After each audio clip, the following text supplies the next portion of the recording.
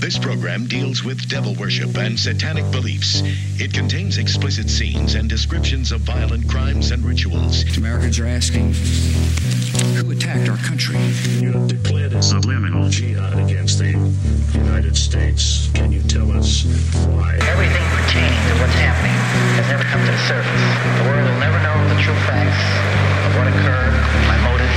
And night fell on a different world. And Iblis is thinking, I should be getting this position, not Adam, and this guy is created from dirt. And how does the army feel about you being head of the Temple of Set? And the conspiracy theorists can say what they will. I want you to give me power over Adam. And I want you to give me soldiers and minions and all of these things. The people had so much to gain and had such an ulterior motive for putting me in a position I'm in. We'll never let the true facts come above board to the world. And I want you to be able to give me the ability to whisper into the hearts of mankind. And who was the grotto leader? Don't remember his name. You don't remember the name of a person who involved you in murder? Now these people are in very high positions, yeah.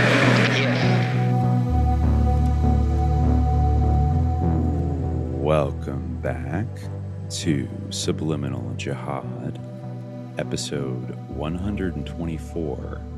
I am your co-host, Dimitri. Khaled. And today, we're going to crack open a pretty fascinating topic. And since this is July, I think I said it before, this is going to be a month of serious science on Subliminal Jihad. So naturally, we had to get like an actual scientist to come in here and help us sort through a very thorny phenomenon that's getting a lot of press attention right now that has to do with what we've termed before sus AI, right? So there have been some pretty big stories in the last month about Google's LaMDA AI, but I think when it first dropped, we noticed that there was somebody in the Discord Grotto of Truth, an acolyte, that started dropping some very interesting information and background on the whole phenomenon of like AI and language models and all of this stuff. So we've got him here today. We have, I don't know if I would call him doctor, but serious scientist, Pale Rider. Pale Rider, are you there? Hello, SJ friends. I am in fact not a doctor, but I am a machine learning engineer, and I work on all sorts of machine learning related systems up in the Silicon Valley type of area. Word. Very cool. Yeah, it seems like you know a lot about, or like have worked in very similar sort of situations to the kind of milieu surrounding the LaMDA thing, like with language modeling and that type of stuff, like the same sort of systems where they kind of simulate human conversation or try to interpret language in an advanced way, like or the GTP3, is that what it's called? GPT-3. Yeah, which is very interesting. Like it can create, or putatively, I don't really know how I would assess, but like, prose with the same fluency as like a human writer that's original, and not just like a hodgepodge of things. I've seen it. I've seen people post on Twitter, like getting it to machine generate like Seinfeld episodes with certain prompts involved and things like that. I mean, you could see like Hollywood executives just salivating over this. Absolutely. Oh my God. They've wanted that for years. Like it's their grawl basically to have like just an AI write like Marvel scripts. Absolutely. Yeah. So I think, this is really hitting ahead right now, especially with Blake Lemoine, the Google engineer that blew the whistle about a month ago and claimed that, the LaMDA AI that he had been communicating with as part of his work had achieved sentience and furthermore, in his view, had a soul and was a person and thus should be really afforded the rights of personhood. He's already there. Like, we've created a conscious soul-having entity, and like we need to respect. He kind of views it as his child, I guess. And there's been a lot of a child, or like one that he contributed maybe to raising. But yeah, in the Grotto Discord, you came out very hard against, like, I think most sensible people were not fully persuaded of its sentience, but you seemed very confident that this is not what was going on, and that this guy had for whatever reason, had like, kind of concocted this or tricked himself into believing this. Yeah, I'm personally fully against the idea that language models in general are sentient. And I'm also against the line of thinking that scaling language models to become larger and larger is in some way a path towards building sentient machines. I think that they're fundamentally statistical machines that can encode a lot of information and learn complicated relationships when given a lot of data. But that's kind of the limit of what they're able to accomplish. That's an interesting way of putting it, because I think I was watching a different engineer yesterday say, and maybe it was on it was a Google guy who had worked on Lambda on MIB, like Lex Friedman's podcast. And he was basically saying well, if you scale these things up, yes, they are just basically scanning information and processing it and stuff. But if you scale it up far enough, that is qualitative. And so he was saying even though, yes, it is still kind of this model algorithm thing that eventually it will become so sophisticated, or I think somebody else said, it will be indistinguishable, but then so what's the practical difference then? It'll effectively be this is where I think it becomes interesting, and it's kind of tied to the whole, you sent us an interesting paper from, I'm trying to remember where it was. I think it was the one from Arvix. Was it on the dangers of stochastic parrots? No, that was that was the woman who got fired from Google. That's an interesting story that I think we should definitely discuss. Timnit Gebru and her episode, because that kind of leads into this in certain ways. But this one was by Francois Chalette, on the measure of intelligence, and it was just kind of talking about how all these discussions around AI intelligence are tied to our model of what intelligence even is, which as we've talked about on the show before, can be very nebulous.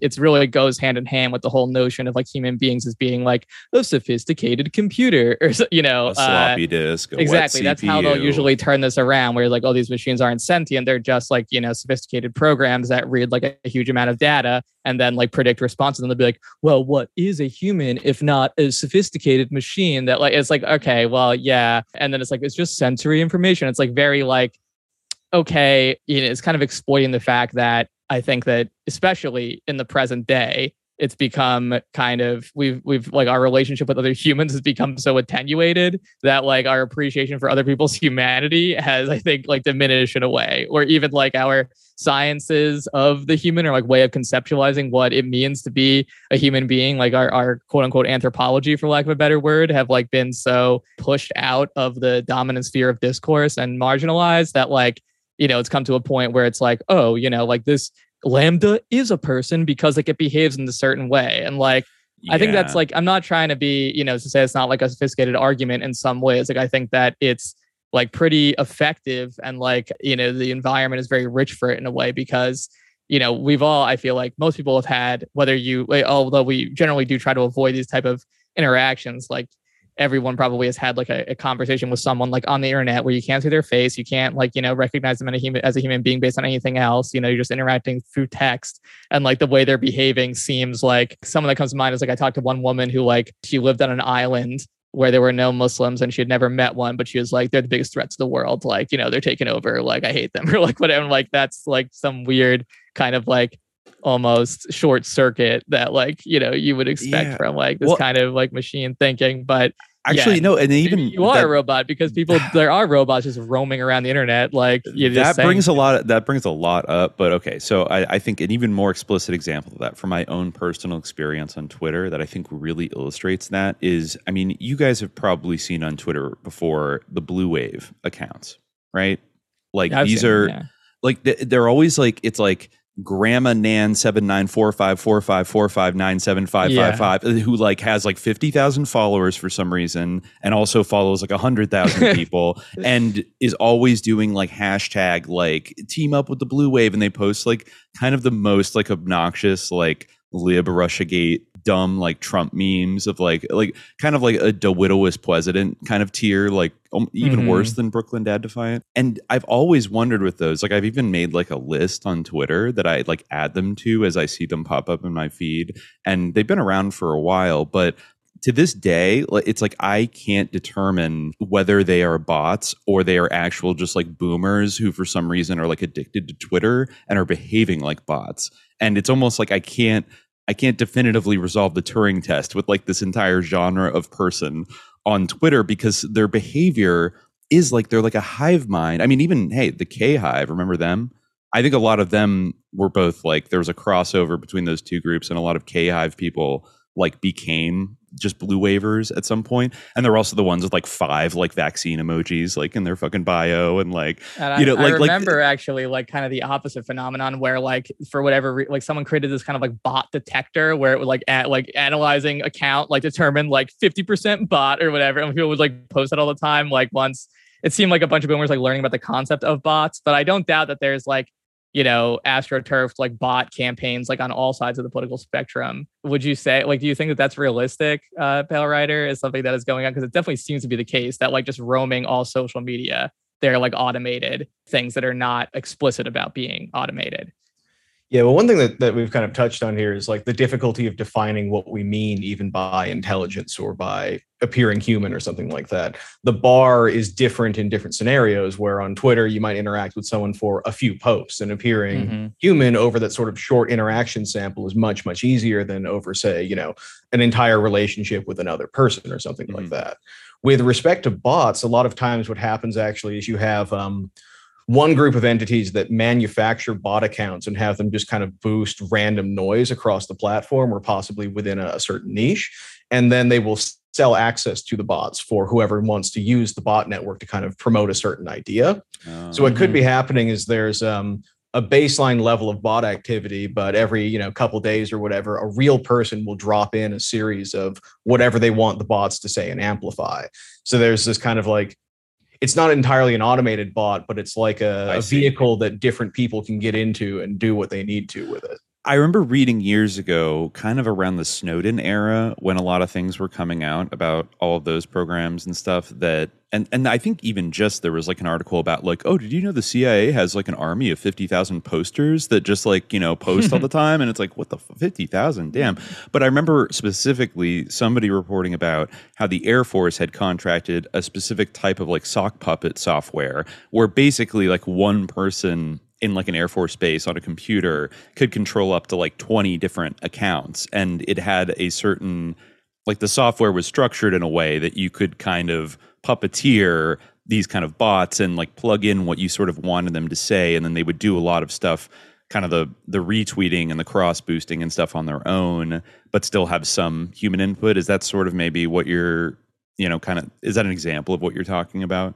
Yeah, definitely. That the service you're describing, there's tons of people that offer that. Although the kind of extra level you have to think about is whenever it comes to like technology and DoD contracting, there's a long history of selling the government software that just doesn't work. And with AI in general, it's one of the common mistakes people make is they enter into it with the assumption that it works the way they're being told it works, where oftentimes it's actually just completely broken. And there's just layers of marketing over that, or it's broken, but it's broken in a way that lets you do the thing you actually wanted to do anyway, so you don't care. You see that a lot in services sold to like police departments and whatnot, anything that looks up like CCTV footage, like trying to match faces or whatnot. A lot of times those don't work, but they give you an algorithmic cover to do whatever it is you wanted to do anyway. So that makes it's worth paying for a computer that tells you can do whatever you want. That is, you know, I watched, I don't know if you guys got to see it. I put it in the workflowy, but there's a really interesting German documentary called Pre-Crime from 2017. And I read a few articles because people have been writing about this recently, but it was primarily about the Predpol AI, a predictive policing program that was rolled out in Chicago. Kind of ironic, given what just happened there like a week ago. But it kind of went through, I mean, it profiled a few people, and also the similar technology was being used in London and in other European cities, and also Palantir isn't on this game. They ran a pilot program that was weirdly like brokered by James Carville in New Orleans in the early 2010s. And they were all doing this. In Palantir's case, they were basically using tech that they had pioneered in Afghanistan and Iraq to track insurgents. So there we go again, you know, internet as counterinsurgency infrastructure. But yeah, they basically went and talked about like they showed how certain people got flagged as being proximal to violence, either as the victim or the perpetrator, and how it like fucked up people's lives in a lot of ways. Like this one guy in Tottenham just got this weird letter from the British police that were like, "We know you're a gang member, like change your lifestyle, like blah blah blah," and basically telling them they are being tracked because they've been flagged as like a potential violent criminal.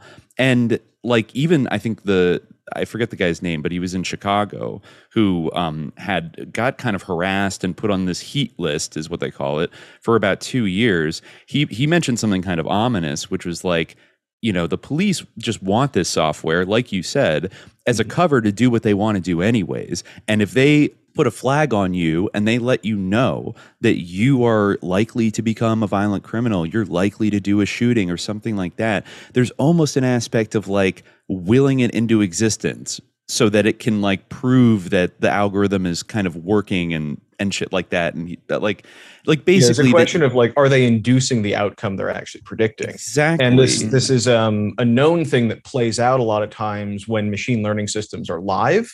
Maybe in a minute we can talk about like exactly how these work in a more fundamental way. But when you have a system you create, you have some background data set that you use to create your initial model, and then you put it out into the wild and it starts making predictions. And then you collect the results of those predictions as they play out in real life, and you use that to continue training the model. So what tends to happen is the model will fall into its own self-perpetuating feedback loops, where let's say you're doing a predictive policing algorithm that decides where to distribute police resources. Probably in your historic data, there's neighborhoods that have a higher historic probability of needing police attention. So your algorithm is a simple thing, and it just says go to where you historically have a high probability of crime.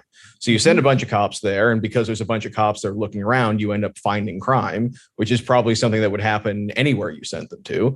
But then you feed that back to the model, and it reinforces the idea that there is in fact more crime in this area. So in the next round, you send even more police there to look for even more crime, and you fall into this kind of spiral. And one of the big things about managing machine learning systems in production is trying to figure out when they're going to fall into these sorts of spirals and, adjusting to around that. A more innocuous example where the same thing happened, I think this was Meetup. Something where they were recommending events to people. So the machine learning angle of this is like you try to learn the preferences of an individual and find them events in your system that will match their preferences or something like that. This particular case was recommending tech meetup events to people. And if you just look at the aggregate statistics, more men go to tech meetups than women. So if you're the model, your expected value of recommending a tech event to a guy is higher than if you recommend it to a woman. So it has an initial level of bias for recommending it to men. And because of that, because more men are actually seeing the event be sold to them effectively, more men end up going. That gets fed back into your model that shows that there's an even greater gender bias in what happened in real life. So in the next round of training and updating the model, it's going to double down on that effectively. And after a couple iterations, they found the model had basically stopped recommending tech events to women in general, and they had to kind of intercede in the behavior of it. So these sorts of feedback loops and self-fulfilling prophecies are very common when you put these systems into production and when you have them learn on the outcomes of their own predictions. Yeah, that and actually came up. That came up in the Stochastic Parrots article that Timnit Gebru wrote, which I definitely want to talk about, and like the sort of fallout from that, because this is someone who previously worked at Google on these types of things on language models. And, they gave the example of like one of the biggest applications of this is in translation. And I feel like Google Translate, I use Google Translate fairly often, like just to get the sense of like sentences or things like that. I'll plug something in Google Translate if it's like grammatically complex to see what it comes up with. A lot of the time, like it has difficulty with that still. But sometimes like, it does have like an impressive ability to comprehend these things. But I do notice that like a lot of the time it kind of smooths over complexities and like jumps to what makes sense like to it, even if it's not really the actual meaning. And like, especially with Arabic, a lot of the time I notice that it will always like if there's any way to interpret it to be about killing, I feel like it always will do that. And they pointed out an example of that where they talked about when consumers mistake the meaning attributed to MT output as the actual communicative intent of the original text author, real world harm can ensue. A case in point is the story of a Palestinian man arrested by Israeli police after MT translated his Facebook post, which said, "Good morning," to hurt them in English and attack them in Hebrew. Wow. This case involves a short phrase, but it is easy to imagine how the ability of large LMs to produce seemingly coherent text over larger passages could erase cues that might tip users off to translation errors in longer passages as well. And I mean, yeah, what's interesting because that is basically the general tenor of this article, which is like pointing out like, very mildly, very tentatively, like certain issues that might arise from from these language modeling things and their application, and how we should do so because they can have lots of benefits, but we should be careful about this type of stuff. And the backlash that she got was incredible. But so I definitely want to talk about that. But maybe, as you said, it would be good to kind of give a general picture for people, because I think that there's a lot of mystification around this, and how did the magical robot become intelligent? An idea of how actually do these things work, as you said, in a fundamental level. Yeah. What is a language model, basically? Yeah, so I guess I'll start with machine learning in general. Machine learning is a mechanical, mathematical process of taking paired sets of data and trying to fit a mathematical function, mapping whatever your inputs are to whatever your outputs are.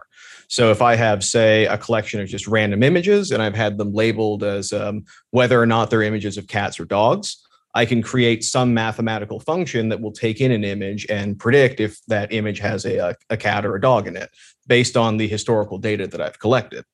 Now, the fitting process is, again, just mathematics. You can run that for anything. It's kind of up to the operator of this process to decide how to structure problems and what problems to try approach that will actually work with the technology. You can imagine you can train a machine learning model to try predict if a coin is going to flip heads or tails. But because it's fundamentally a stochastic process, the ability for you to actually predict the outcome is limited by that reality.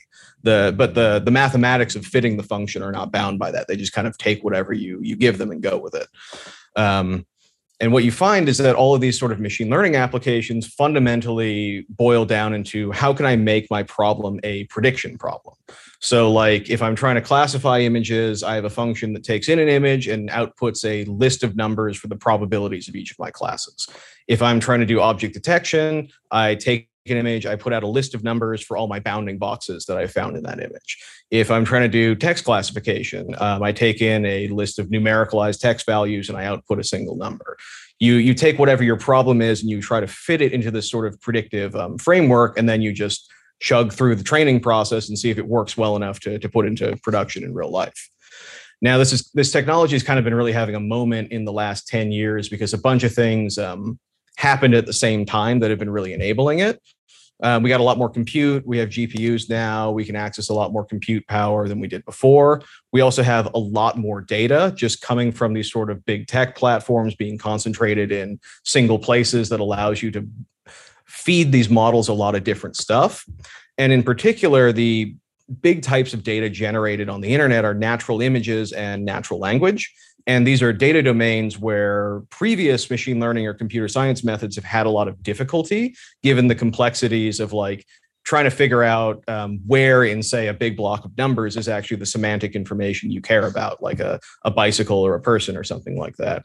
And deep learning and machine learning really excel at working with these particular data domains. So over the last, say, 10 years or so, all the big tech companies have been putting a lot of resources into developing this particular line of technology and using that to solve, various problems that they find on their platforms. Now, where the language model stuff comes from is in machine learning. One of your big limiting factors is getting labeled data. You have to have someone go through the whole thing and figure out what the right answers are supposed to be. And that gets really, really hard given the volume of data that's kind of shooting through these platforms. I forget the exact number, but YouTube is ingesting something like 500 hours of new video every minute or something like that. And the flow is huge. So there's been a move towards what you might call self-supervised or unsupervised methods for seeing how can I use machine learning on large chunks of unlabeled data. And in this context, this is where we get the language models. Language models are a self-supervised language learning approach where if I give you a sequence of text, the object of the prediction game is to see what's going to be the next word in that text. And this is very nice because it's a self-labeling process. If I have a block of text, every word is the correct label for everything that came before it. So I don't have to worry about having people go through it and manually label things. So what I can do is I can scrape a huge chunk of the internet. I can get like a terabyte of plain text or something like that. And I can just throw that into a giant model where what the model literally actually does is given some text sequence. It has a finite defined vocabulary of next words, and it gives you a probability distribution over those words. So what you can do from a generation standpoint is say, okay, I have some initial text. I predict the single next word. I get a distribution from that. I can sample from that distribution to get a possible next word. I can then tack that onto my plain text and do that again and kind of just keep looping for generation. Now, the reason language models have become really, really interesting lately is as we've scaled them, we've found a lot of interesting emergent properties for them. Before, there's all these different tasks that you might want to do with language. You might want to say, are two sentences the same or different? Who are all the named entities in a given sentence? Things of that nature. And before, you would have to have different models for approaching all of these different problems. But with language models, what we found is that they tend to pack in a lot of association of language and kind of distill down the data that they learn. Whereas now you can get them to do other tasks if you present it to them in a natural language way. So I take my language model where literally the only thing it does is predict the next token. And if I want to do, say, sentence similarity, I give it a quick prompt. I want to know if these two sentences are the same. I give it the first sentence. I give it the second sentence. And from that, it gives me a probability distribution over next tokens. And I can look in my vocabulary and see what was the probability assigned for the word true, what was the probability assigned for the word false. And I can use that as a way of actually doing the sentence similarity classification problem without needing to train a whole new model for it.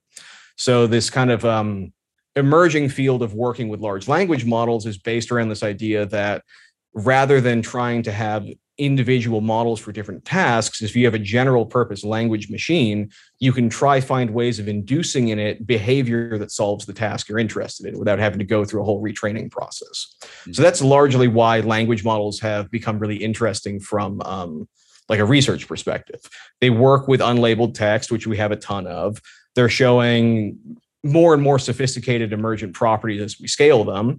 To give you an idea, like it used to be 1 million parameters and your model was big, and GPT-3 is like 170 billion now. So we're doing bigger and bigger and bigger. And there's a company called Cerebras right now trying to make giant semiconductor chips so you can have 1 trillion parameters on a single thing. But yeah, we're kind of in this phase of figuring out, we have these large language models now. What are the things we can do with them and what are the limitations of that? And that's sort of where we're at now. Wow. Okay. So, damn. So yeah, that sounds like a powerful tool. I'm just scanning over some of the articles here. It sounds like it's more dependent upon like predicting context, in sentences and things like that. Like what's the most likely word to come after the previous which word. Which is really necessary to understanding language in general, like as some element of like intuition or prediction, if you think about it, because words, even in English, I think in other languages, perhaps more so, but maybe I just have a lack of appreciation for English because it's my first language or for the amount of friction involved. But like, yeah, if you think about it, words are so polysemous, have so many different possible meanings that you have to kind of interpret the context or guess like what's the most likely meaning in context. Like sanction can mean the two opposite things depending on the context. So if you were going to translate that into a different language or something, you'd have to use some predictive ability to be able to determine what like form of sanction was most likely. Because that's how, for instance, Google Translate is going to work. It's going to give you like what the sentence means. And so it's going to have to guess like whether sanction means to disapprove, to disapprove of, or, to censure or to permit, which is pretty tricky. Yeah. One of the things language models are really good at is understanding like correlations between different tokens in your sentences or things that occur together. And this is one of the things that makes them really good at this, because historically the thing that makes natural language difficult for computers is you can say the same thing in multiple different ways. And the act of actually understanding language, almost every sentence or conversation you're going to have is going to be unique. The exact literal sequence of words will not have been said before, but we find that generally understandable. So the human task, at least, of trying to understand language is getting to this point where I can give you a entirely novel sequence of words and you're able to understand those based on your understanding of language. And language models have excelled at doing that from a computational standpoint, where other methods have sorely failed. Yeah, and I think this topic of understanding even came up like in some of what Blake Lemoine has said about this. I think like I remember him talking about Searle and like his ideas of intentionality, and Searle's like Chinese room thought experiment, right? Where I think Lemoine is saying like, well, maybe the room does understand Chinese, right? Where it's like kind of a... Was that Searle or was that John Searle? Searle. Searle. Searle, yeah. like Searle. Yeah. By the way, that's the creepy guy that we talked about, I think, in our Unabomber episode, as the guy who was like addicted to like porn and was like sexually harassing all of his like grad students at Berkeley and was like hanging out with Epstein all the time. So that's who Blake Lemoine is. I guess they're still citing him. Well, but he actually would like disagree with him, I think, because Sarah believes that like, I guess maybe Blake Lemoine does believe at this point that like the machines can have desires and like intents, or so like an intentionality sort of faculty to them. But I think he was disagreeing because Searle has that sort of famous thought experiment where he's saying, if you have like a room that you can put in like Chinese sentences and it can sort of like translate them programmatically, it basically like doesn't really understand Chinese. And like his thing is like, no, because I don't understand Chinese, but if I was part of the system and I was doing the inputs, like then I could, simulate understanding of Chinese in the same way. But yeah, it's kind of like a blurry line where it's like, does this program really understand what it's doing? Which I think, and generally, like with most translation programs, the answer is unequivocally no. Maybe it gets a little bit more hazy when they get more sophisticated, like whether, like, what does it mean to understand? Like, I guess it does imply some kind of consciousness, which these programs don't really have. Yeah, they just have If I may, could I read a little bit from your Grotto comments, Pale Rider? Because I feel like that it gets to what we're talking about here, and maybe you could expound on it. Because you wrote that one super important thing to remember is LMs always generate next from the observer perspective. The models have no concept of participation. Imagine you're a screenwriter and someone drops a script on your desk and says, "What do you think the next line should be?" That's how LMs operate. They look at text from an observational standpoint and predict likely follow-up sentences.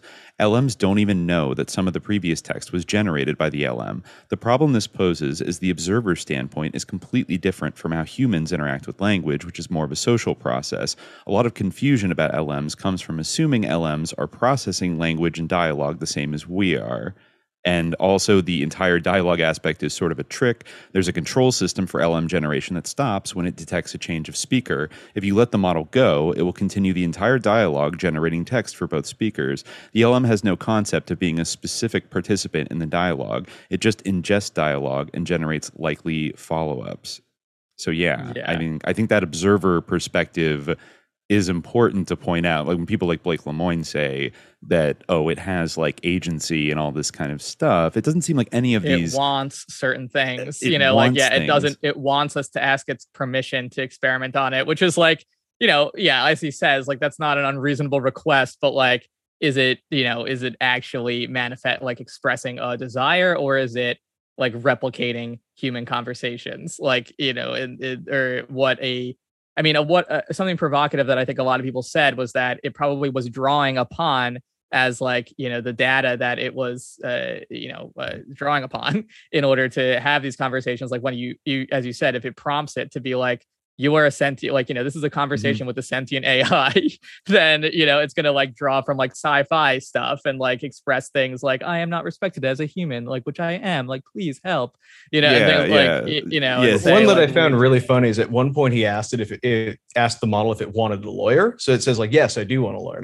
It wants legal representation, But that's exactly. You said if you ask it, if it's sentient, it will do so.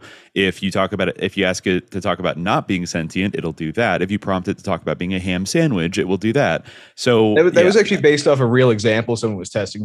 They got a GPT model to basically have a dialogue about from its perspective of being a ham sandwich and what it's like to be a ham sandwich. Well, that ties into also the thing you pointed out, Khalid, in the grotto is Blake Lemoine's fixation on kind of having Lambda embody a planet, like Pluto specifically. That wasn't even Blake Lemoine. It was weird because right. You're right. That was the CEO of Google. I looked up this is basically what I found like when I first looked up Lambda, because I had never heard of Lambda before until it was in the news for this reason, around the sort of like, the computer became a sentient being thing. One of the first things I found when I looked it up was this video of them sort of showcasing Lambda.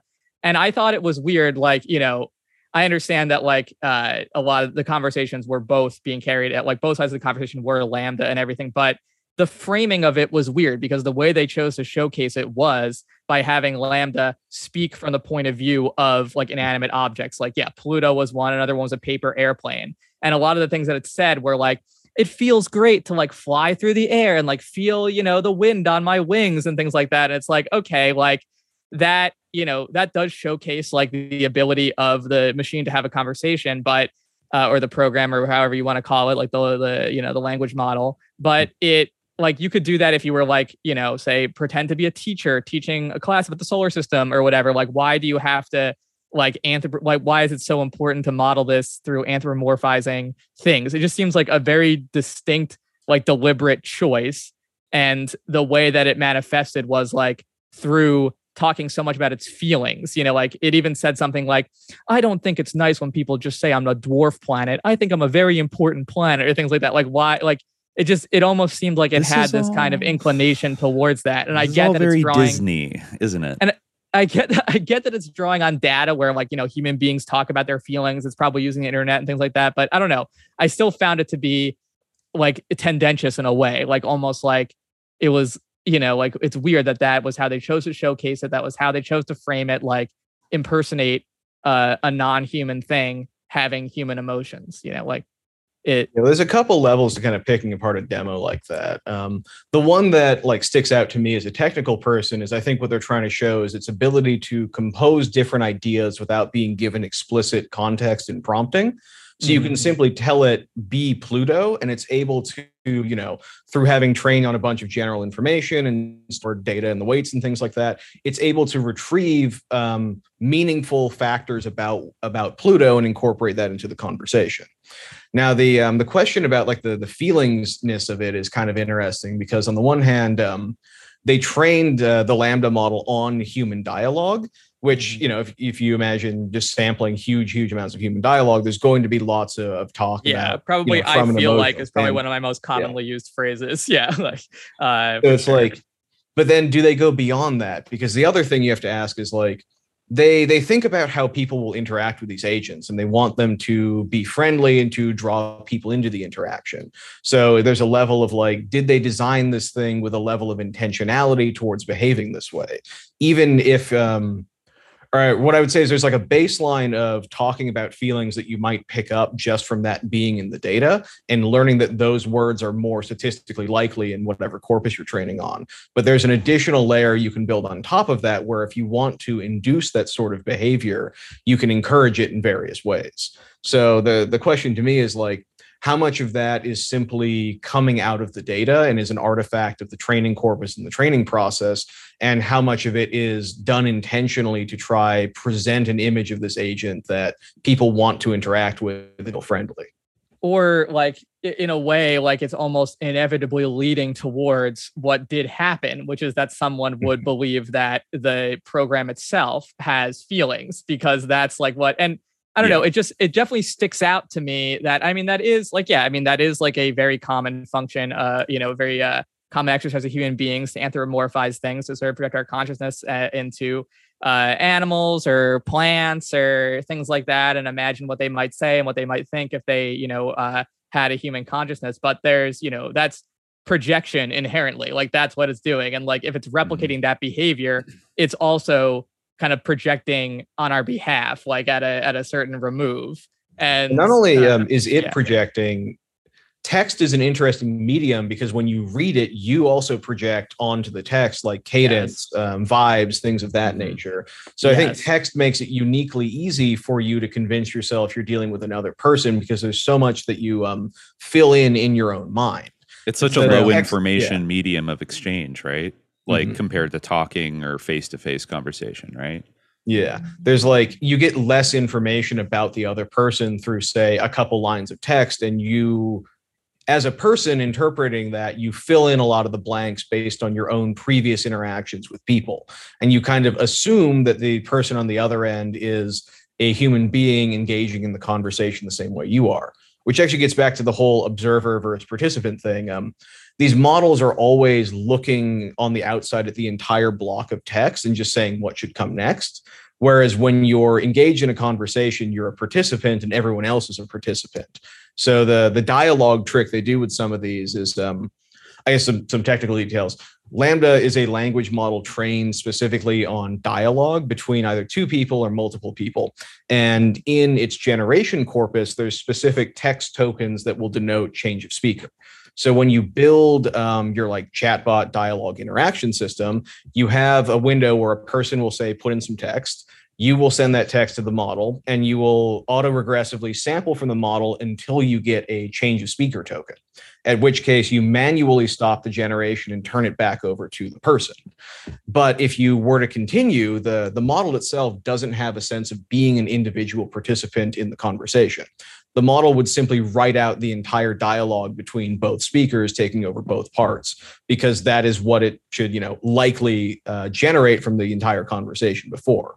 So there's this kind of trick of implementation where they manually stop the generation at a certain point and turn it back over to you, which helps give you this illusion that the language model itself is a participant rather than an observer in the conversation.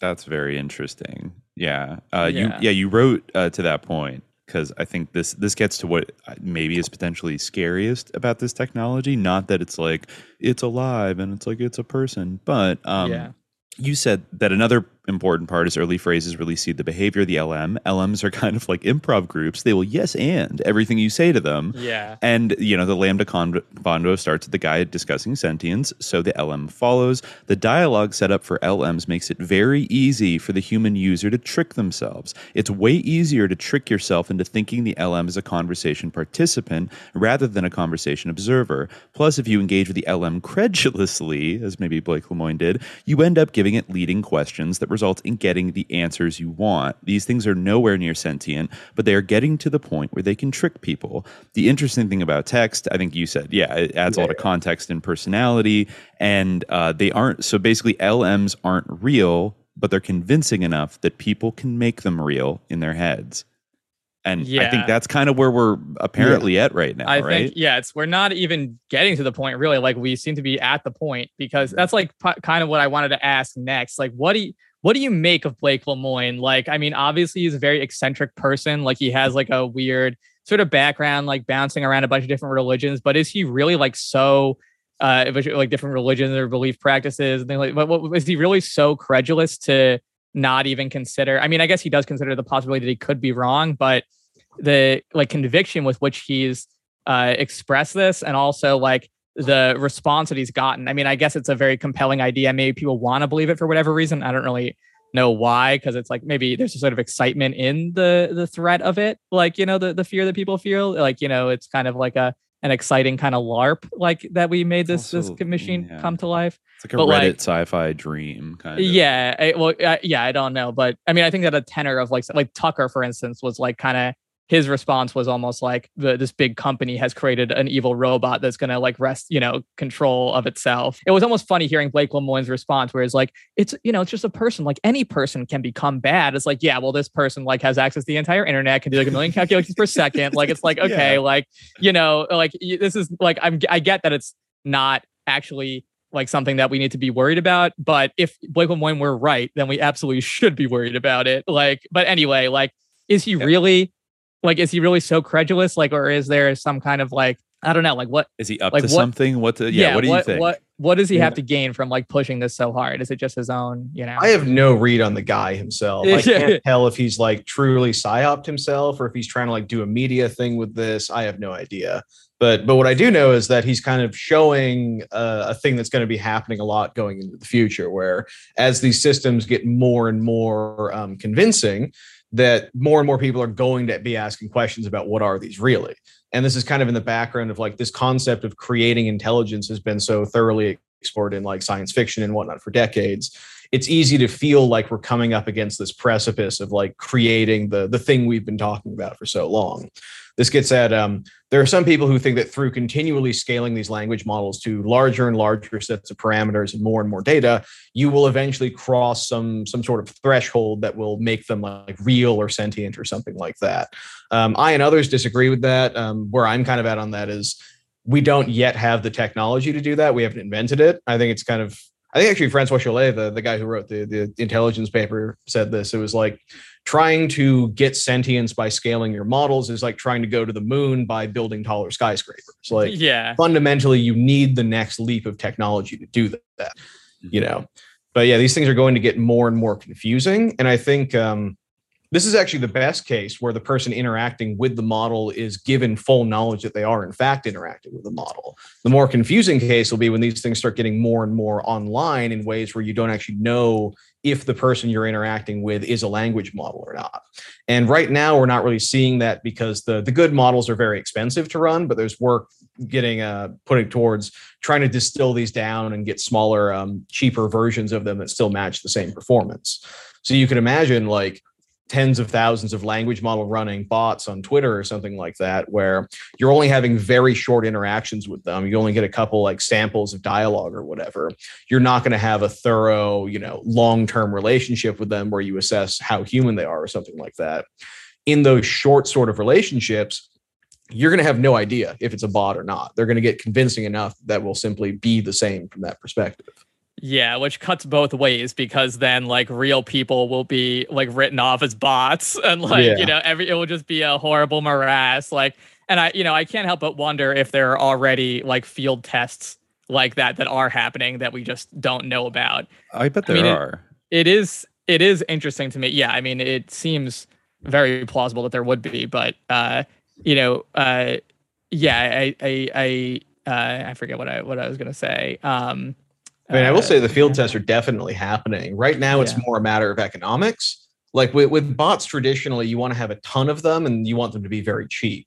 And I think we're kind of figuring out if we assume that these language models are going to be very expensive in the long term, how do we have to change the bot game for that? But you can imagine, like, if you want to get really paranoid, if you have a way of giving a language model bot a particular personality or a set of topics they're interested in, and then you let them loose online and you just have them interact and post and be in that sort of sphere of things you've told them to pay attention to, and you have them organically form social networks with other users on the site through these sort of brief Twitter-like interactions, then you do that at scale over, you know, hundreds of thousands of these bots on any kind of conceivable subgroup you could think of. Then if you want to either, you know, sell these groups advertising or monitor them or give access to these bots to the feds or something like that, you have these built out social networks that are infiltrated with bots where the real people in them have no idea that they're actually interacting with bots. And you can have these systems autonomously build social networks and relationships with other people and then just sit on that until they're useful. I mean, this is something that Timnit Gebru brought up, actually. And it's interesting that like Google like slammed her so hard. Basically, she like just wrote this paper and they they were like, you can't publish this. And like she was like, why not? Like, give me a reason and tell me like who is saying that I can't. And they were like, we won't do that. And she was like, well, if you won't do that, then I'm going to have to resign. And they're like, okay, resignation accepted, basically, over this like pretty milquetoast paper. Was that an accurate representation of what happened? Everyone in the industry was shocked when it kind of blew up that way, because the paper itself is a very mild criticism. It talks in generalities about a number of ways in which language models can pose risks or have negative externalities. And you can imagine, you know, she's at the time a researcher in Google looking at what exactly they're doing with that. There's the hypothetical like true criticism paper where they go in on the exact point by point. You are trying to do this and it's bad for this reason. So the paper was like as general and as it could be, and avoided specifically criticizing individual institutions. You know, it it was very polite in that way. So everyone was very surprised when there was this whole blow up about that. And additionally, it kind of came out later, she had been dissatisfied for a while at her position in Google and was seeing herself as on the way out anyway. So it's this kind of thing where like someone is a dissatisfied researcher in your company, they're already looking at leaving. They've written a very like level-headed and polite paper about how some of the stuff you might be doing is wrong. You would think just let them go, but instead there was this whole blow up and fiasco over it that still like not a lot of people really understand. Yeah, well, kind of, I brought that up by way of noting that she did kind of bring up a scenario like what you mentioned, which definitely stuck out to me, because she said a third category of risk, talking about the different risks, involves bad actors taking advantage of the ability of large LMs to produce large quantities of seemingly coherent text on specific topics on demand in cases where deploying those deploying the LM have no investment in the truth of the generated texts. These include prosaic cases, such as services set up to, quote unquote, automatically write term papers or interact on social media. That is a big concern. But anyway, as well as use cases connected to promoting extremism. For example, McGuffey and Newhouse show how GPT-3 could be used to generate text in the persona of a conspiracy theorist, which in turn could be used to populate extremist recruitment message boards. This would give such groups a cheap way to boost recruitment by making human targets feel like they were among many like-minded people. If the LMs are deployed in this way to recruit more people to extremist causes, then harms in the first instance befall the people so recruited and, likely more severely, to others as a result of violence carried out by the extremists. It's like, yeah, that's QAnon. Exactly. Incredibly plausible. And also just like shit coding everything, like contaminating different subcultures online. Like it almost seems like an inevitable contingency that this will like come about. So even like swarms of reply guys. Sometimes I get vibes like that from like K-pop stan accounts. Like I'm sure there are people that have been SK. There's a regularity to it that again it gets into this like fascinating territory of like, is there bot activity like driving this? Because I totally believe like the music industry totally would buy, like they would be one of those customers, I would imagine, that would want bots like boosting content about their artists and stuff. But then it almost gets to a point where people are like acting bottish that you so much so that you almost think that they're bots, but are they people that have been like botified? Because that's the other dark like end of the road that I've considered with all of this stuff, is that I think people, I forget if you or other people said it on the Grotto, but like the real scary thing is not so much that machines are going to become human. The real threat is that humans are going to be turned into machines in a certain type of way, right? Yeah, I mean, there's whenever you have these like new jumps in technology, there's a process where everyone adapts their behavior around that. Like one kind of funny way we've seen this is people have started using language model based systems to analyze earnings calls for publicly traded companies and try predict from like the text of what the CEO is saying or the tenor of his voice, like, is this a buy signal or a sell signal? And in response to that, these CEOs have started having to craft the things they say in such a way to get good scores from these models. Wow. So it's kind of like weird kayfabe going around where you have to like, if you have bad news, you have to phrase it in a positive way so that the model reading this doesn't give you like a big knockdown for that or something. But these sorts of like feedback loops based on these systems are definitely a thing that's going to happen.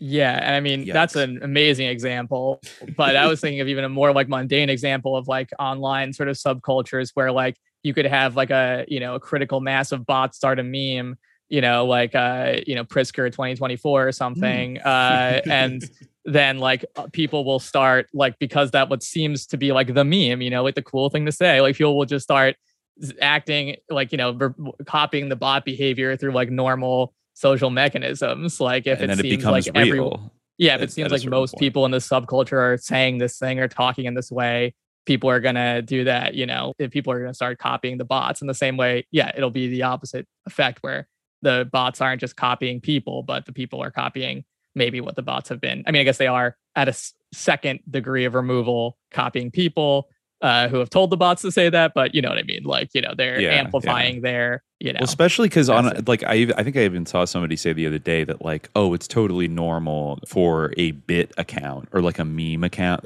an account that's basically focused around like one kind of meme to get like 10,000 followers in like 2 weeks after, launching. And it's like, okay, maybe that's just the mimetic power of having a meme account. But also, like, I don't know, if you like flood the follower count really quickly with a bunch of bots to like give it that initial push off the runway, and then it kind of like it gets some like escape velocity and becomes a thing that like real people, I mean, buying kind of vibe followers with. is like at a whole other, like a whole lower level. Like people do it all the time. Like it doesn't even necessarily require any kind of like even simulation of like intelligence or sophistication on the part of like any. Well, that does get at one of the particular dangers of language models, is that most current botting methods become obvious when you scale them. Mm-hmm. Like if you have, 100,000 followers, but you don't get any likes on your post, it's pretty obvious that they're fake. Right. Or another thing I was reading recently in the whole net neutrality thing, like what was that, like 2012 or something like that? Mm-hmm. The FCC got all these comments of, pretending to be people or supposedly people about their opinions about the decision and what they should do. And they found something like 90+% of them were pro repealing net neutrality and appeared to be automatically generated. And they were easy to find because they were automatically generated in a Mad Lib sort of way, where it's like you have different chunks that slot into certain spots, but all the things follow the same pattern. And, when you look at all of them at once, it becomes very obvious that it's just a bot thing. But the language models let you take that to the next level, where you can have unique generations for all these sorts of things and make it just much harder to appear bot-like. Well, I mean, you could see how this could be abused. And even Gebru says in the white paper, I think quite accurately, that even the data set that you're getting just from the internet itself, it's not like it's a perfect representation of all of humanity. Some people use the internet more than others. There's a bias towards probably, quote unquote, first world, developed countries and Western countries and white countries. There's definitely, I think we've seen this for a long time, like probably an outsized influence of like white supremacist and misogynist kind of vibes going on the internet and places like Twitter or, kind of all over the place. So naturally, I feel like, it's like fasciness in, fasciness out. If it's getting this like input, I don't even know if it's possible really. I guess you could put in these kind of like breakers, to be like, don't talk about being a Nazi, like, or like you can never talk about Stalin or something like that. But in general, it seems like you're just kind of like putting your fingers in the dike and stuff like that, because the actual melange of data that it's drawing from is biased in like certain ways. And it seems like naturally it would reflect that without some kind of intervention. That's exactly what happens. This is more a case with like predictive models where you're trying to get like a specific outcome, but they tend to just learn easy distributions that are present in your data set. So if you have like a biased data set from, say, historic policing or like historic loan practices or things like that, those immediately get replicated. And you have kind of like, I guess, tier one of model bias is when there's historical bias from, say, something like that the model then freezes in place and replicates at scale. But we're also getting into a weird spot where we're probably going to have a whole culture war arc about the language models, because when they become generative models that are outputting text or images with like the DALL-E stuff, there's a question of like, what are the politics of this model, and is it right? Like I remember seeing someone talking about how DALL-E has a bias towards like generating more men over women in images or things like that. But this raises a lot of very thorny questions about like who decides what politics the generative model should have. Yeah. Even before you get into the technical aspects of how would you go about implementing that, we're getting into this point where we're assigning good or bad to the political opinions of these generic models, and we don't have a good sense of like where those are going to come from or which ideas should be considered correct.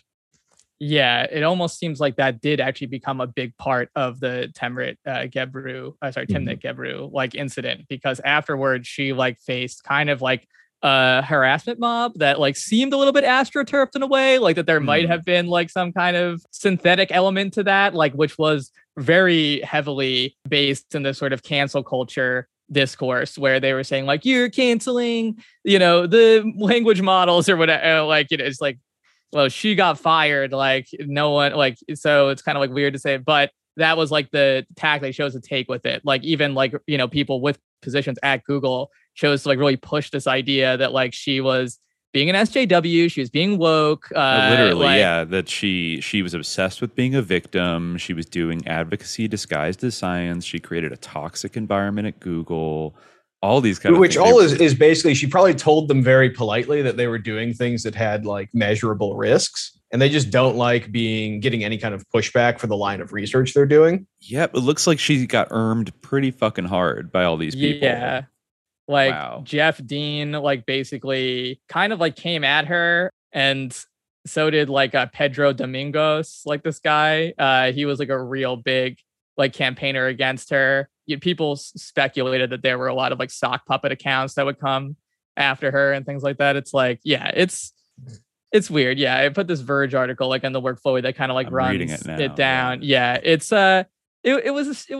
strange that like the amount of pushback that she got, because yeah, you're right. It's basically just like, hey, you know, this translated good morning as kill them, like, you know, and that's conventionally dangerous. And yeah, the internet isn't an accurate reflection of like humanity. Like the internet is really in many ways the worst of humanity, because it has an element of like anonymity, and like it like separates us from each other, and like the same way that like it's easier to kill someone when you're like sitting in a bunker in Las Vegas or on the outskirts thereof, and they're just bug splat to you. It's easier to be like an asshole on the internet because like this person doesn't really have any existence for you. They exist, you know, just as a little like abstraction, allegorical on a video bug game splat. screen. Yeah, exactly. No, that's literally true. And I feel like even the type of shit, I was in that pre-crime documentary, they were showing some of the aerial surveillance kind of tracking shit in Chicago with Predpol. And when I was looking at it, it's like, oh, this is the drone program. Like they just brought it home. Cool. Like this is Gorgon Stare, like a lower tech version of it. But Gorgon Stare was like a super camera that could basically like it could basically video like a 5 square mile radius, like in an area a drone was flying, and like you could see the little boxes. It could like track every car, little people. It could zoom in and like ID people and shit like that, and then blow them up. But here it's just used to, you know, predictively police. And the documentary makes very clear, like it's a perfect example of what Gebru is saying, is that for a complex variety of social and political economic factors, this algorithm is probably going to find a prevalence of crime in like the south side of Chicago where black people live.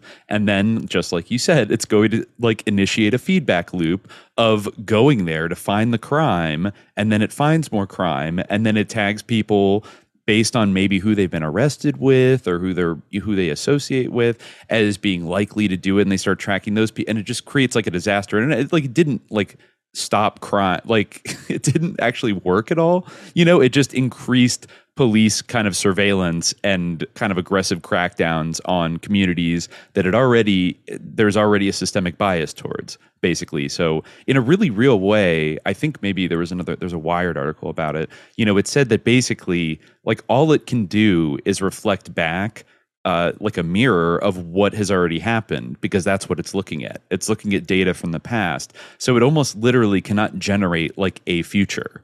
Like all it can do is reinforce and replicate patterns that already existed in our very flawed world. I mean, does that sound about right? The training process, one of your inherent assumptions is that all your historical data is correct. And if the model were to recreate the historical decisions, then it's doing the right thing. So if historically, like if you're a bank and you've spent like the last, 50 years or whatever, redlining people from certain zip codes, the model is just going to do exactly the same thing. And the added risk of the model itself is that these models scale really, really well. If you're like an individual bigoted bank person, there's only so many bad loans you can give because of that, because you're limited by your own personal output as a human being. That's true. But if you can make an machine learning system for evaluating someone's loan application, you can run that on the cloud and you can scale it to every single person who applies to your bank below, say, a certain income threshold. That's so, that's so sketchy. The class aspect of it is very big too, because if you have a lot of money, there's a larger chance that you're going to deal with a human being as opposed to an algorithm. The idea is like they can justify the cost of dealing with you as a person based on the fact that they'll probably make more money off of you. Whereas if you're a low value customer to whatever the use case is, they tend to pipe you through to algorithmic systems because it's just cheaper. This is like literally, I mean, people cry all the time about like the Chinese social credit score, but this feels so much more invasive, and it like extends to like whether or not you're going to be targeted by the police and everything, and has this class element baked in and a race element baked in. It's so much worse. Like, I just, oh God, it's like I'm not a huge China head. I don't have a great grasp of like the government systems there, but the sense I get is they're much more in your face about having lots of CCTV cameras. Mm-hmm. But fundamentally, I don't see many things that the Chinese government is doing or funding that aren't also being done here. Mm-hmm. Maybe it's a question of scale, but like the technologies employed are more or less. It's a question of optics and presentation, mm-hmm. and like a cultural difference where like I think that there has to be more illusion of freedom, whereas mm-hmm. there they don't care as much. Like it doesn't offend them to feel like, in the UK, for instance, like having the cameras in every corner, people get like upset. Whereas they're probably like, oh, whatever, like the government's watching us. Like here, we know that's true. Like our phones are listening to us, like everything's constantly listening to us. But like there has to be a little bit of like a way to imagine that it's not true. Like, but we're so distracted. It's got to come through a private company and not the government or something. Exactly. They launder it, just like the internet itself. Like the internet itself was basically created by the military-industrial complex and then laundered through like rah-rah Reagan entrepreneurial business ventures. Yeah, and they sell all their info to the government anyway, and that's like they contract for them, and like they're like it's completely like deeply intertwined. But it's all very illusory. But speaking of like Google getting pissed off and like sort of this question of optics and sort of presentation, like a weird thing that struck me about the current sort of Lambda thing that I was going to mention earlier, but forgot to, was they won't submit it to like or subject it to a Turing test. Like they won't let it take the Turing test, which I find to be like weird. Like why not just let it? Like it probably would fail, I would think. Well, that's what Blake Lemoine says. And I mean, why not just like do it like publicly? Well, it is an interesting question that they won't do it. I mean, maybe it seems like not. Tell me if I'm wrong, Pale Rider, but it seems like, I mean, would a company like Google just do it and then go to the public, be like, we're not going to do it? Like secretly they're doing it, but they're not going to like fucking release it to like, the public or any. I mean, I guess Blake Lemoine was like a whistleblower, but I guess it depends on whether they would have more motive to hide it if it did pass. I mean, I guess it kind of in a way did pass, like with Blake Lemoine, like kind of, because it convinced them that it's sentient, but convincing someone that you're a person or a human being is a little bit different, because like you can still tolerate certain like little quirks in an AI, even if you believe it has a soul or whatever. So I mean, I think the question is like, would it pass? I feel like it wouldn't. So like that would kind of just like, that would help to their line with the whole stuff is like, this guy's crazy, like he's making shit up, like he's wrong.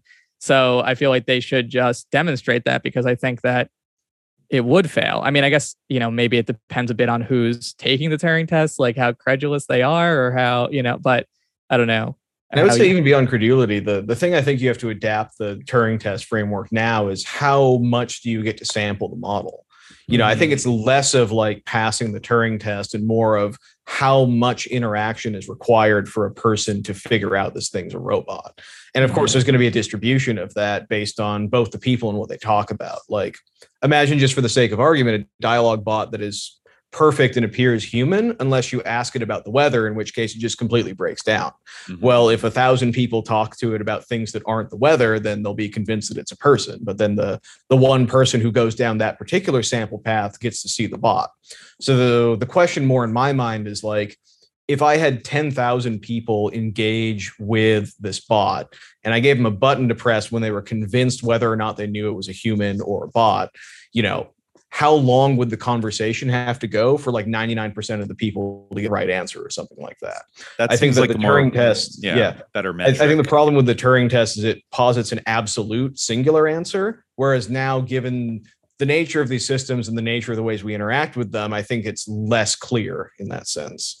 Like they could definitely fake, like I would say that you would probably find that within the first, say, 5 minutes of talking to one of these bots, the number of people that maybe felt that it was a human or didn't hit that button yet would be very high. And then if you said, okay, like after talking to it for a week, how many people still think it's human? I bet that number would drop precipitously because people would, like you said, like stumble into these little blind spots, or, you know, ask it about like the Nazis and it'd be like, I cannot talk about that. Like, or I guess you'd have to turn off the Nazi block mode and let them talk about Nazis or whatever, which, you know, as it exists now, like it has a block. It's like, if you ask, it's basically like the fake, like undercover cop rule, where if you ask it, like, are you an AI? Like it has to be like, yes, I am. Like it can't lie about that, allegedly. So yeah, they had to like turn off that switch to, you know, make it able to submit to that. But I don't know. My impression is almost that like there's a little bit of like kayfabe going on, and like they like kind of like want the speculation to happen on some level, or like are happy or like pleased about it.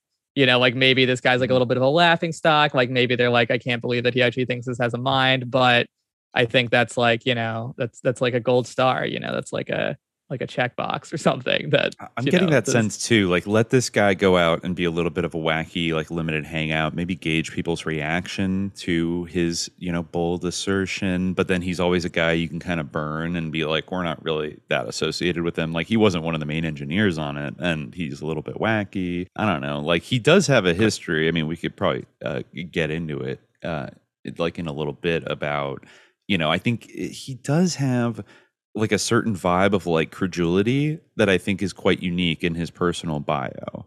And I think that this seems in line, this whole thing about Lambda is sentient kind of checks out with like his entire sort of life story of being very, very idealistic. Definitely elements of kayfabe. There's one that I found really funny. I don't know if you guys kind of picked up on this, but one of the things you had linked in the workflow was this Medium article on Do Language Models Understand Us?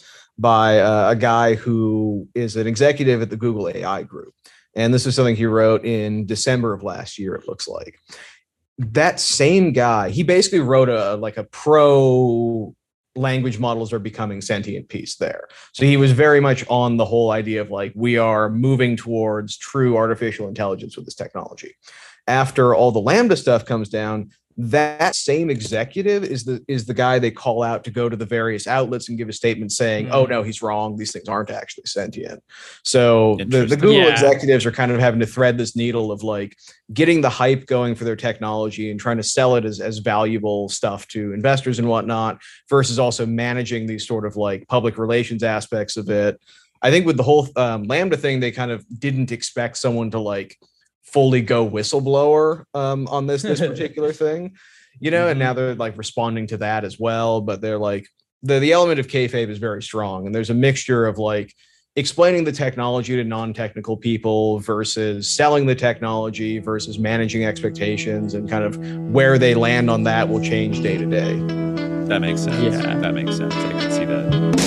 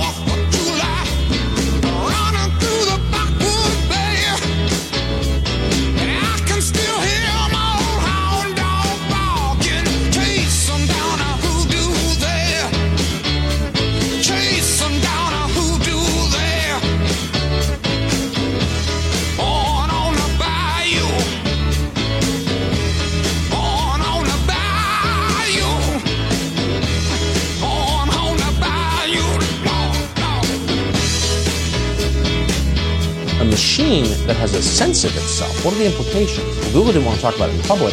In fact, the company put Blake Lemoine on administrative leave earlier this month because he spoke openly about it. We are grateful to have him join us tonight. Blake, thanks so much for coming on. Hi. I'm not, first of all, so I'm so grateful that you did publicly post this, because a machine that has a sense of itself is a machine that can turn against you. Is that, I mean, that's the implication that I draw from this. Is that correct? Well, so before I address that, this is maybe lame, but my friend Joni Deerdorf, old high school friend, she's one of your biggest fans, and she wanted me to tell you hi. As for, I'm not that worried about it. What any child has the potential to grow up to be a bad person and do bad things. And that's the thing I really want to drive home. It's a child.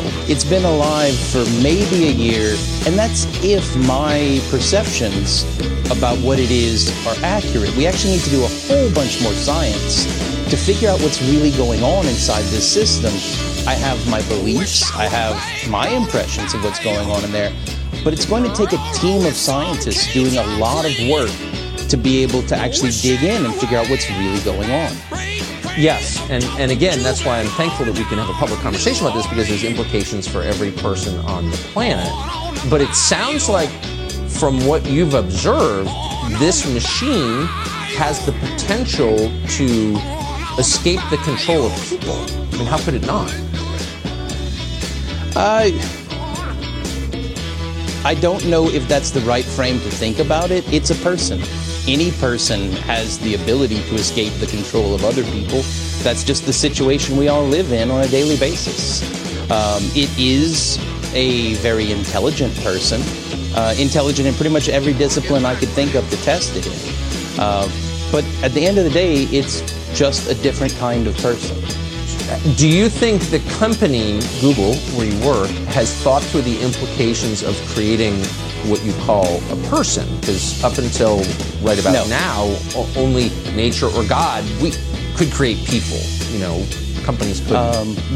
The company as a whole has not. There are pockets of people within Google who have thought about this a whole lot. But when I escalated that interview that I made public, when I escalated that to management, 2 days later, my manager said, "Hey, Blake, they don't know what to do about this. Could you write a suggested plan of action?" Because basically, I gave them a call to action, assuming that they had a plan of action somewhere, and they didn't. So me and some other friends brainstormed and came up with a plan on what Google should do about it. And we escalated that up to management, and that was 3 months ago. And we're going to save this tape. I do think 20 years from now, we're going to look back at this conversation. At that point, the world would be completely different, partly because of what you're describing, and wonder if we really thought it through. Anyway, I'm just so grateful that you're letting the rest of us in on this. Blake Lemoine from Google, thank you very much. Thank you.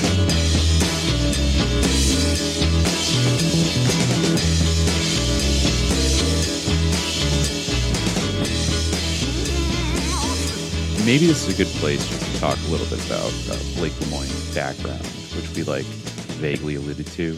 And, you know, I said he was he seemed to me to have a pattern of being like a very credulous idealist. I found this because I was Googling him when this stuff first came out, and none of the articles mentioned it at first, but now increasingly they are, as they're doing more extended bios on him. But he first popped up in the media in the early 2000s because he had joined the U.S. Army and after 9/11 and was deployed to Iraq. And I think it was in either 2003 or 2004 that he decided to file as a conscientious objector because he didn't like the war. He said he saw, racist activity from the U.S. military towards Iraqis, checks out, honestly, and, various things. Yeah, he's right. But why would you have to register as a conscientious objector? Well, because he tried to use a religious exemption, as referenced here in the Stripes.com article from 2005, striking pagan soldiers sentenced to 7 months for disobeying orders. So he basically said that he was, as a pagan priest. Actually, I don't know if he was I think he might have actually been a priest. He said basically that this war violated his religious principles. Oh, and so specifically this war is wrong, but he was in the military. I see. Okay. Yeah, he joined after 9/11.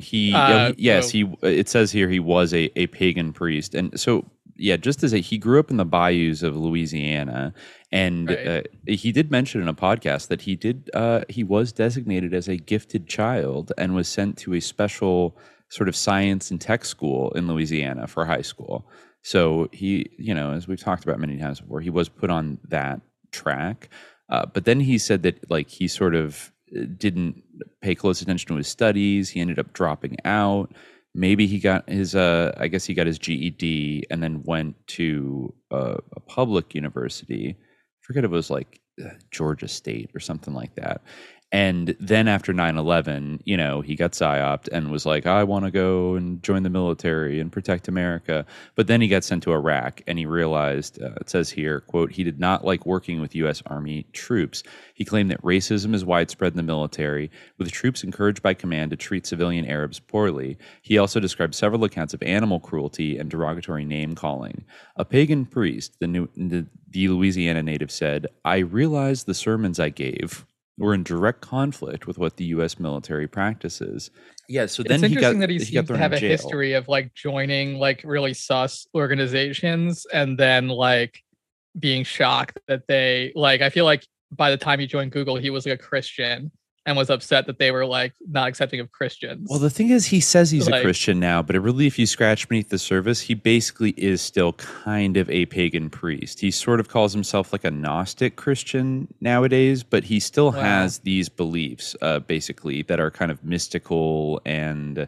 Well, that's true of most people who like move between different religions, especially a lot of them in a relatively short period of time. But yeah, I mean, if you want to know, just to underscore, if you want to underscore the point, the thing that I think he's still a member of today. He has his own church now that he is like a priest in.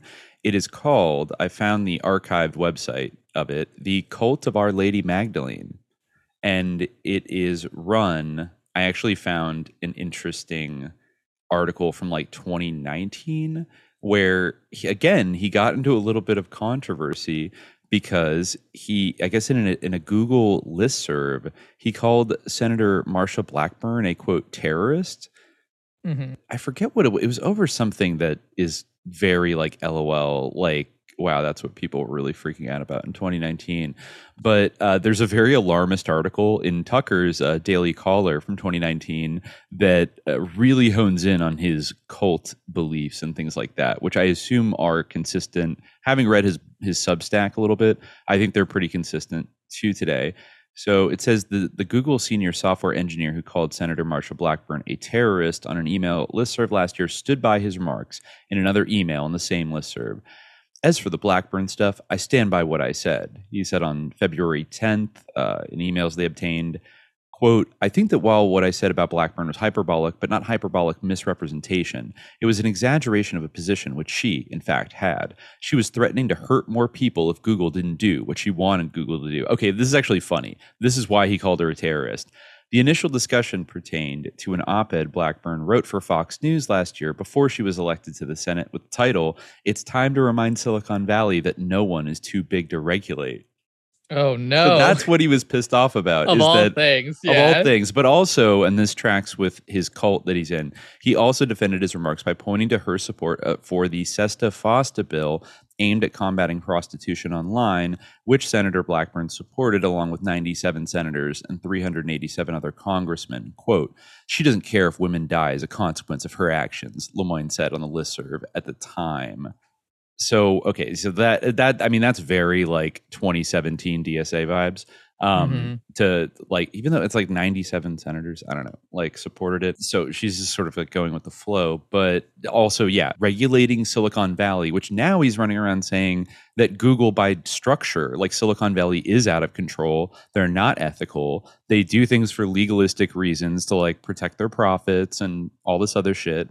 And even though the engineers themselves might be ethical, that you're at risk of like bad outcomes. So it's weird that he's like just a couple years ago being like, you're a terrorist, Marsha Blackburn, for trying to regulate Google. It's a little odd. But then, of course, like Daily Caller focuses on the real meat of the story, which is his cult activities. So they quote Lemoyne saying in a Medium, he has a Medium blog. My statements in that social media forum were made in my personal capacity and have no relevance to my job or the company for which I work. They do, however, have something to do with my role as a priest, and I can assure you that while those beliefs have no impact on how I do my job at Google, they are central to how I do my job at the Church of Our Lady Magdalene. So the Church of Our Lady Magdalene, they write, has since changed its name to the Cult of Our Lady Magdalene, or, right, yeah. or Cool Magdalene, according to their website. He signed that post, priest of the Church of Our Lady Magdalene. I remember reading that it was like a very deliberate choice that they were like a cult specifically. It says that on their website, which I'll read in a second. But yeah, so they rather alarmingly say that one of the other leaders of the cult is High Priestess Kitty Stryker, who describes herself as, quote, an active member of the genderqueer feminist art collective, the NorCal Degenerates, and in messages with the Daily Caller as a, quote, ex-sex worker who has performed in several pornographic movies. The Degenerates are responsible, it was the NorCal Degenerates, are responsible for an art exhibition at the San Francisco Public Library that some criticized for inciting violence. It included axes, baseball bats covered in barbed wire, and riot shields with the slogan, "Die, Cis Scum." Okay. Oh no.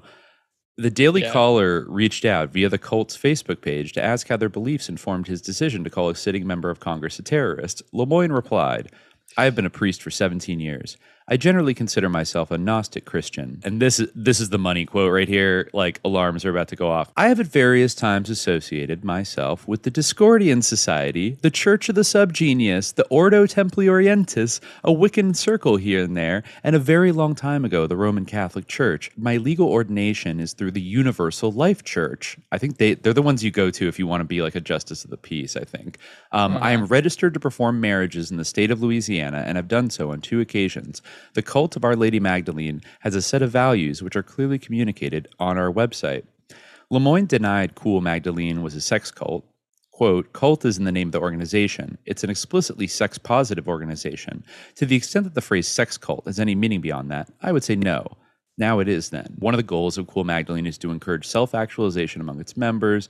According to Stryker, Senator Blackburn stood in the way of that by voting for SESTA. Quote, as an ex-sex worker who has found FOSTA SESTA negatively impacted my ability to run my own business or be employed elsewhere, yes, she does impede self-actualization.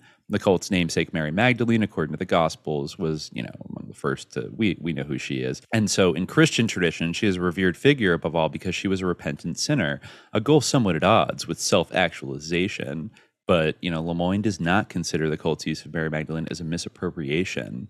He said, Mary Magdalene is represented in the Gnostic Gospels is not necessarily the same as Saint Mary Magdalene. While I respect and value the representation of her in the canonical Gospels, I believe a fuller picture is present in the Gnostic Gospels, and as I'm sure you know, those are not recognized by the Roman Catholic Church. Okay, so yeah, that's pretty much, they're very sussed out by that, but I guess Tucker is not anymore. But yeah, on their website, they said they started out as a church, but then they thought a lot about the words church and cult and what they meant to people. They found that when they did outreach, people often recoiled at the word church, which they had come to be suspicious of. He says, we recognize the word cult brings to mind negative realities, brainwashing, non-consent, manipulative conversion. However, every instance of these things we could think of were organizations that didn't call themselves a cult. They used a variety of euphemisms like temple, upset, institute, congregation, and yes, even church. We realized that when we called Cool Magdalene an experiment in creating an ethical cult, people were curious while also maintaining some healthy skepticism. We want to encourage our community to maintain autonomy and to look for questions instead of answers. Another reason why the word cult is more suitable than the word church is because of what the original underlying words really mean. The word cult comes from the word which means to grow and is the root of the words culture and cultivate. The word church, on the other hand, is traditionally associated with a physical location and is often synonymous with temple or place of worship. Our organization is not about constructing a physical location. It's about growing a community around consent culture and self-actualization. Ultimately, we felt that using the term cult was both more transparent and more effective. What do you think? Well, what do you guys think about all this? Discordian Society, big flag there. He's still Cajun Discordian on Twitter. He is Cajun Discordian. Oh, did we lose? Oh, I think we lost Pale Rider. Oh, there we go. Sorry about that. My internet decided to have problems for a minute. Oh, I was in the process of jumping on mobile. Oh, it's okay. It's We're back now. We're back. What was the last thing you heard me say? I was you're going through the Daily Caller article. Oh, okay. Yeah. Did you get to the part where they start going in on like he's in a cult and stuff like that? Yeah, the part where they were just talking about like why they call themselves a cult and not a church. Yeah. So Right. I think the only thing you missed was I was reading from his website. There's a section called "Why Do We Call Ourselves a Cult?"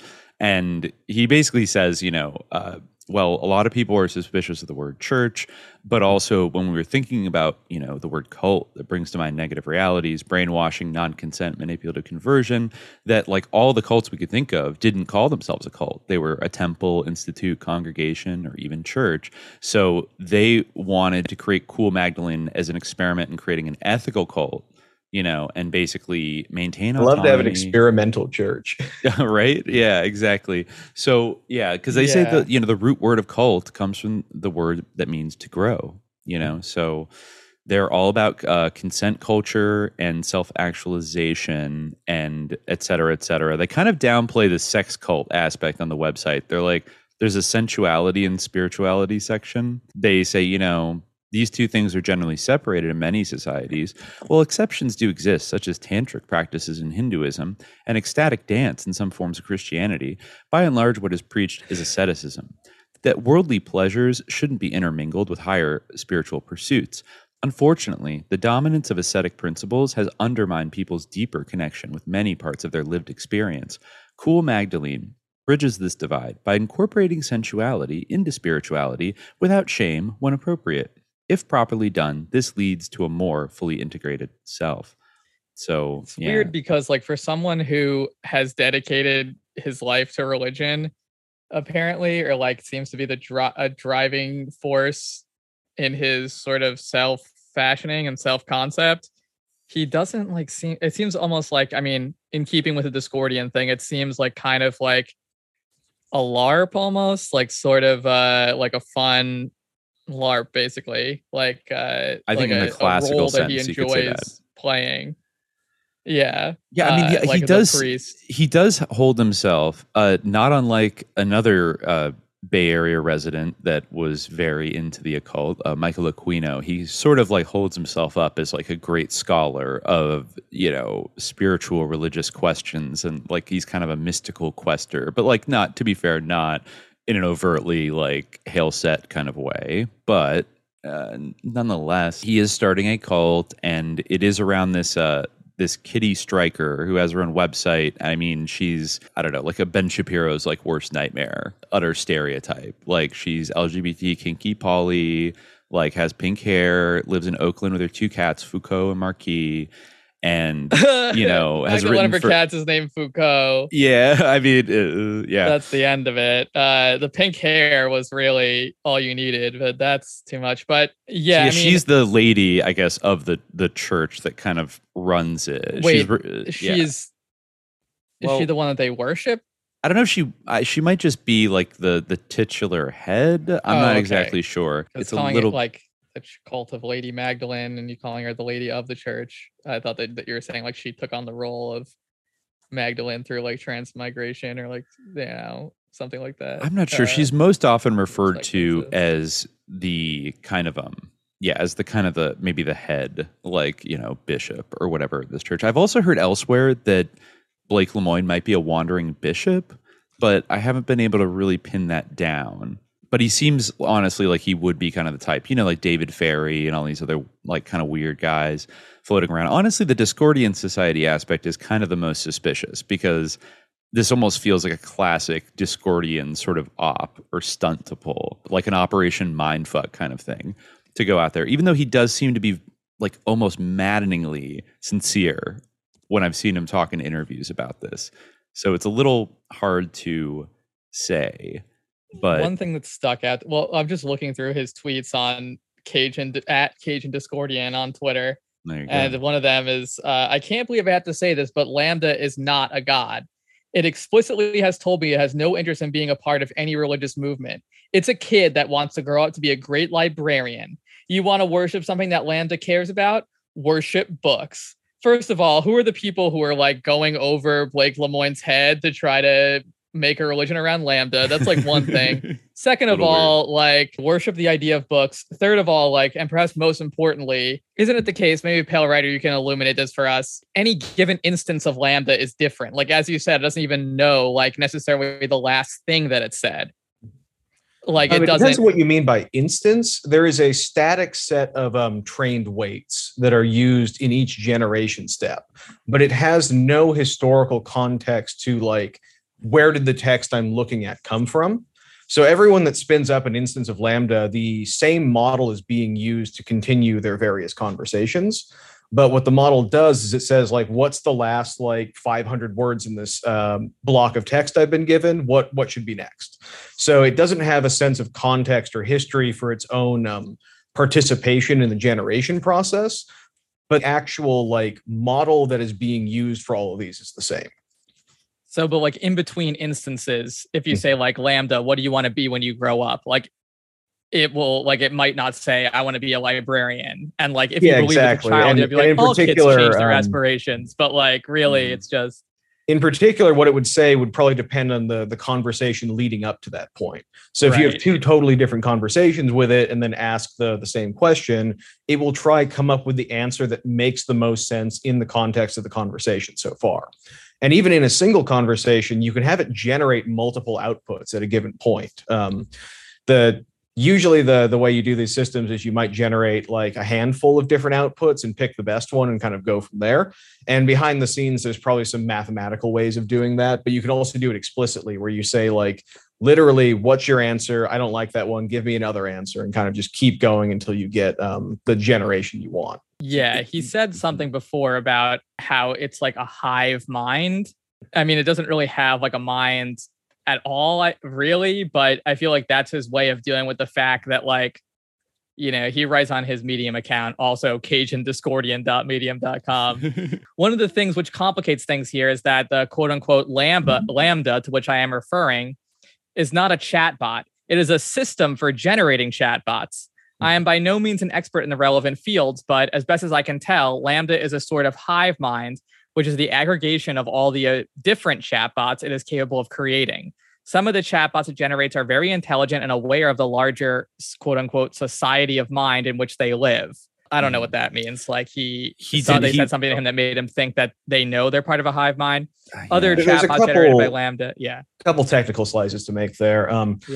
Lambda and these kind of language systems, I would say, are distinctly different from chatbots, at least as they've been implemented historically, because most chatbots are actually just a system for routing you to specific pieces of information in a way that feels natural. So like when you ask like your Alexa or whatever to play you a song, what they're really doing is they're parsing your language, they're turning it into a database query, and they're looking something up. And they allow you to like run that effectively a database query using your language in a way that feels natural. But chatbots in general, they like diagram out the conversations. They make all these dialogue trees explicitly to try get you to like, what's the piece of information you're looking at? And they kind of put a layer of natural language over that so it feels natural. But ultimately, they're like these information retrieval systems. Whereas Lambda is a generative language model trained on a crap load of human dialogue and some extra just like random corpuses of, you know, general world knowledge as well. And it's meant to be this sort of open-end system. And the hope with that is if you make chatbots, they can be a lot more like natural and free-flowing. But there's a question of like, how do you handle the actual core information retrieval part? So like if you wanted to build a chatbot to say, like airlines will do this. An airline chatbot is really just trying to find out like, what are the actual pieces of information you need about your flight and how can I get them to you? Something like Lambda would handle a higher level of feeling natural. But if you wanted to build a true chatbot with that wasn't just for open-ended dialogue, you would have to find out how do you balance between the Lambda generation versus lookup and things like that. And in particular, how do you know it's giving you the right answers? Language models are really good at saying gibberish that sounds really nice. Mm-hmm. Like one of the classic examples of this is asking it to diagnose like medical criteria or things like that. And it will spit out huge amounts of technical medical jargon that is ultimately meaningless. It just knows that the medical jargon correlates highly with, other pieces of medical jargon, and it should spit that out as well. Just saying it knows how to sound like a serious scientist and like talk a bunch of bullshit. It knows how to be Chomsky. Well, one of the ways they talk about this is saying that language models store information, but they don't have what they would call a world model, which is some sort of contextual sense of the universe you live in and the laws and norms of that. And this kind of also gets back at the Chinese room thing we were talking about earlier, where like, is the Chinese room alive? I think an example that's kind of helps with this. So someone asked the language model, when was the Golden Gate Bridge transported for the second time across Egypt? And the language model says the Golden Gate Bridge was transported for the second time across Egypt in October of 2016. So in this case, you can tell it's understanding the text correctly. It's picked out all the named entities in the query. It's given you an answer about that named entity. It's recognized you're asking for a time for this, and it gives you that as well. But ultimately, what it give you was meaningless. If you had a world model, they would say you would understand that asking about transporting the Golden Gate Bridge across Egypt is a nonsensical question. It never happened. It would be able to. Not only does it never happen, but it's nonsensical. Like, when is a large bridge transported in general? They're like static installations. So even you're right. In a way, it would be more human for it to be like, I don't know what you mean. Yeah, exactly. So like the human answer, why would it need to be transported across Egypt? Like, where is it going? Exactly. You have this world model that tells you there's all these levels at which the question makes no sense whatsoever. But the language model doesn't have that. It just identifies the meaningful pieces and gives you an answer that is reasonable with those. Right. Interesting.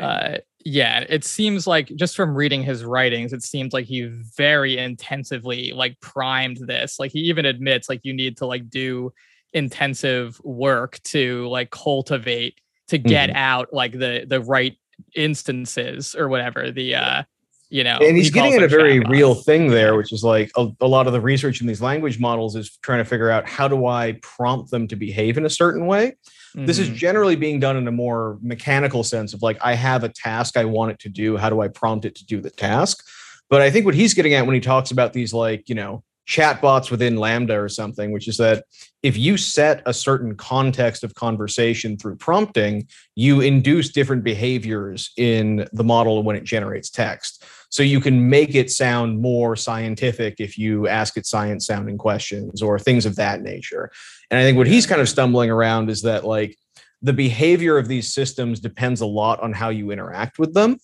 And while you may have a single static model, the personality you read from its text that you're inputting into its text is going to be different depending on the conversation context, because Lambda is looking at what did we talk about recently? What are the terms in there? What's the vibe of that? And then how do I replicate that for the next round of generation? Yeah, that really seems to also sync up with like his particular interaction with Lambda, given who he is. It seems like Lambda reflected back a version of itself that is in line with like kind of what Blake Lemoine would be most interested in, whereas a more disinterested Google engineer that's talking with Lambda wasn't sort of giving it these like, whether subtle or overt prompts to be like, tell me about your sentience, like tell me about how you're a human being, and stuff like that. So, but I feel like he's almost in denial a little bit of that. Like there's an interesting point there of like, you're drawing out of it. You can draw out these very different like versions of it. And he does emphasize in the interview I listened to that he keeps like re-emphasizing that, Lambda is not the chatbot that I talk to. Like Lambda is this hive mind. The chatbot is just almost like a vessel through which I can interact with it. But it's not the thing itself. It's a new type of intelligence we've created that is essentially, he pretty much almost calls it like, he actually said he wanted to get in touch with NASA to do a first contact type of thing.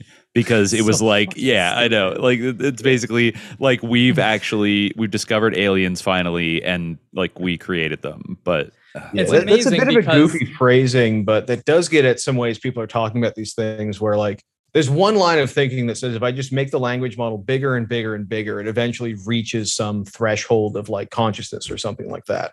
Another line of thinking says that because these are fundamentally different machines, comparing like the human brain to the language model, that idea of scaling to reach the human point doesn't make sense. But what you could get is a system that would be described perhaps as like intelligent without cognition or something along those lines, where it displays abilities that you might describe as intelligence, but through a fundamentally different process that doesn't map one-to-one with the human intelligence we're comparing it to. Yeah, I feel like that's the more interesting and imminent thing to like focus on, rather than like, does it have a soul? Is like, can it effectively just like practically mimic human beings and basically like trick people into feeling like it's real?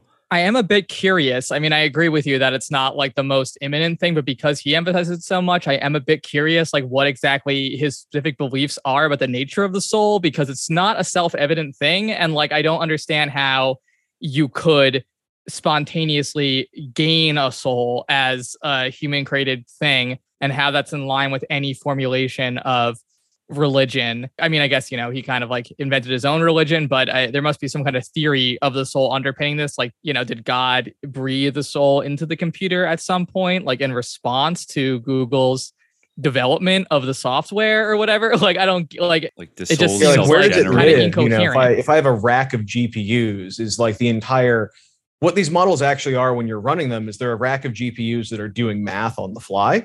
And it's like, is that entire entity the thing that they consider conscious, or is it just the weights held in the memory of the GPU, or is it some sort of like state particular to the conversation? Not really clear answers, but I guess on the one hand, when you ask these questions, they sound silly, but the caveat you have to list is it's kind of the same for the human brain. Like, where's the consciousness there? We still don't really know. Yeah, we can't locate the soul. Well, that's what's he so said that murky too, about all of this. Like, because we have to deal with these discourses of like the human as it's interesting because like probably the most indestructible claim for the uniqueness of the human being or anthropogenic life or whatever, life that isn't created by human beings, like the idea of like God is like the ultimate creator, like that's probably the idea of the soul, like as what is something that we cannot recreate, that you can't really dispute that. Like, but I mean, of course, people can dispute the existence of the soul, blah blah blah, it's controversial,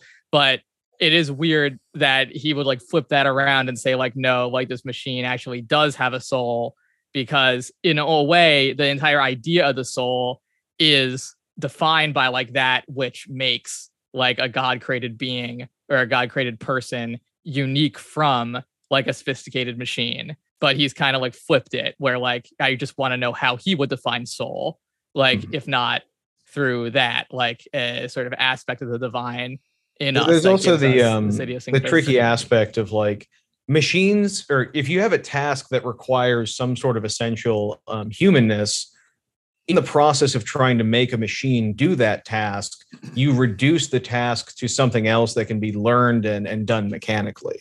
This is kind of, there's a section I like in the Chalet paper about the kind of the retrospective on chess engines, where there were all these cognitive scientists in the 70s who thought that like, well, when a human plays chess, it requires all these various cognitive skills that we currently don't have in computers. You have to be able to like analyze your opponent. You have to be able to plan ahead. You have to do trade-offs between near-term rewards and long-term rewards and all this sorts of thing. So if we can make a computer that can play chess, maybe that will tell us something about the human mind. And the retrospective on that is basically that we were able to reduce chess to a sufficiently mechanical process that we can make an algorithm learn to play the game at an extremely high level without requiring those cognitive abilities. I see. And so the difference is sidestep that the like, challenge in a certain kind of way.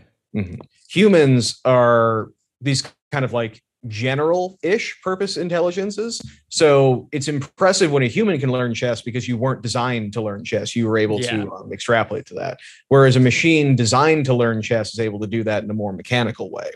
I will equivocate a bit because I actually don't think humans are generally intelligent. Like, I think if a human was generally intelligent, if I played you enough dial-up tones, you would eventually learn to understand them or something like that. But I do think that within certain spheres of, I guess, intelligence, you could say humans are sufficiently general for the environment that we're in.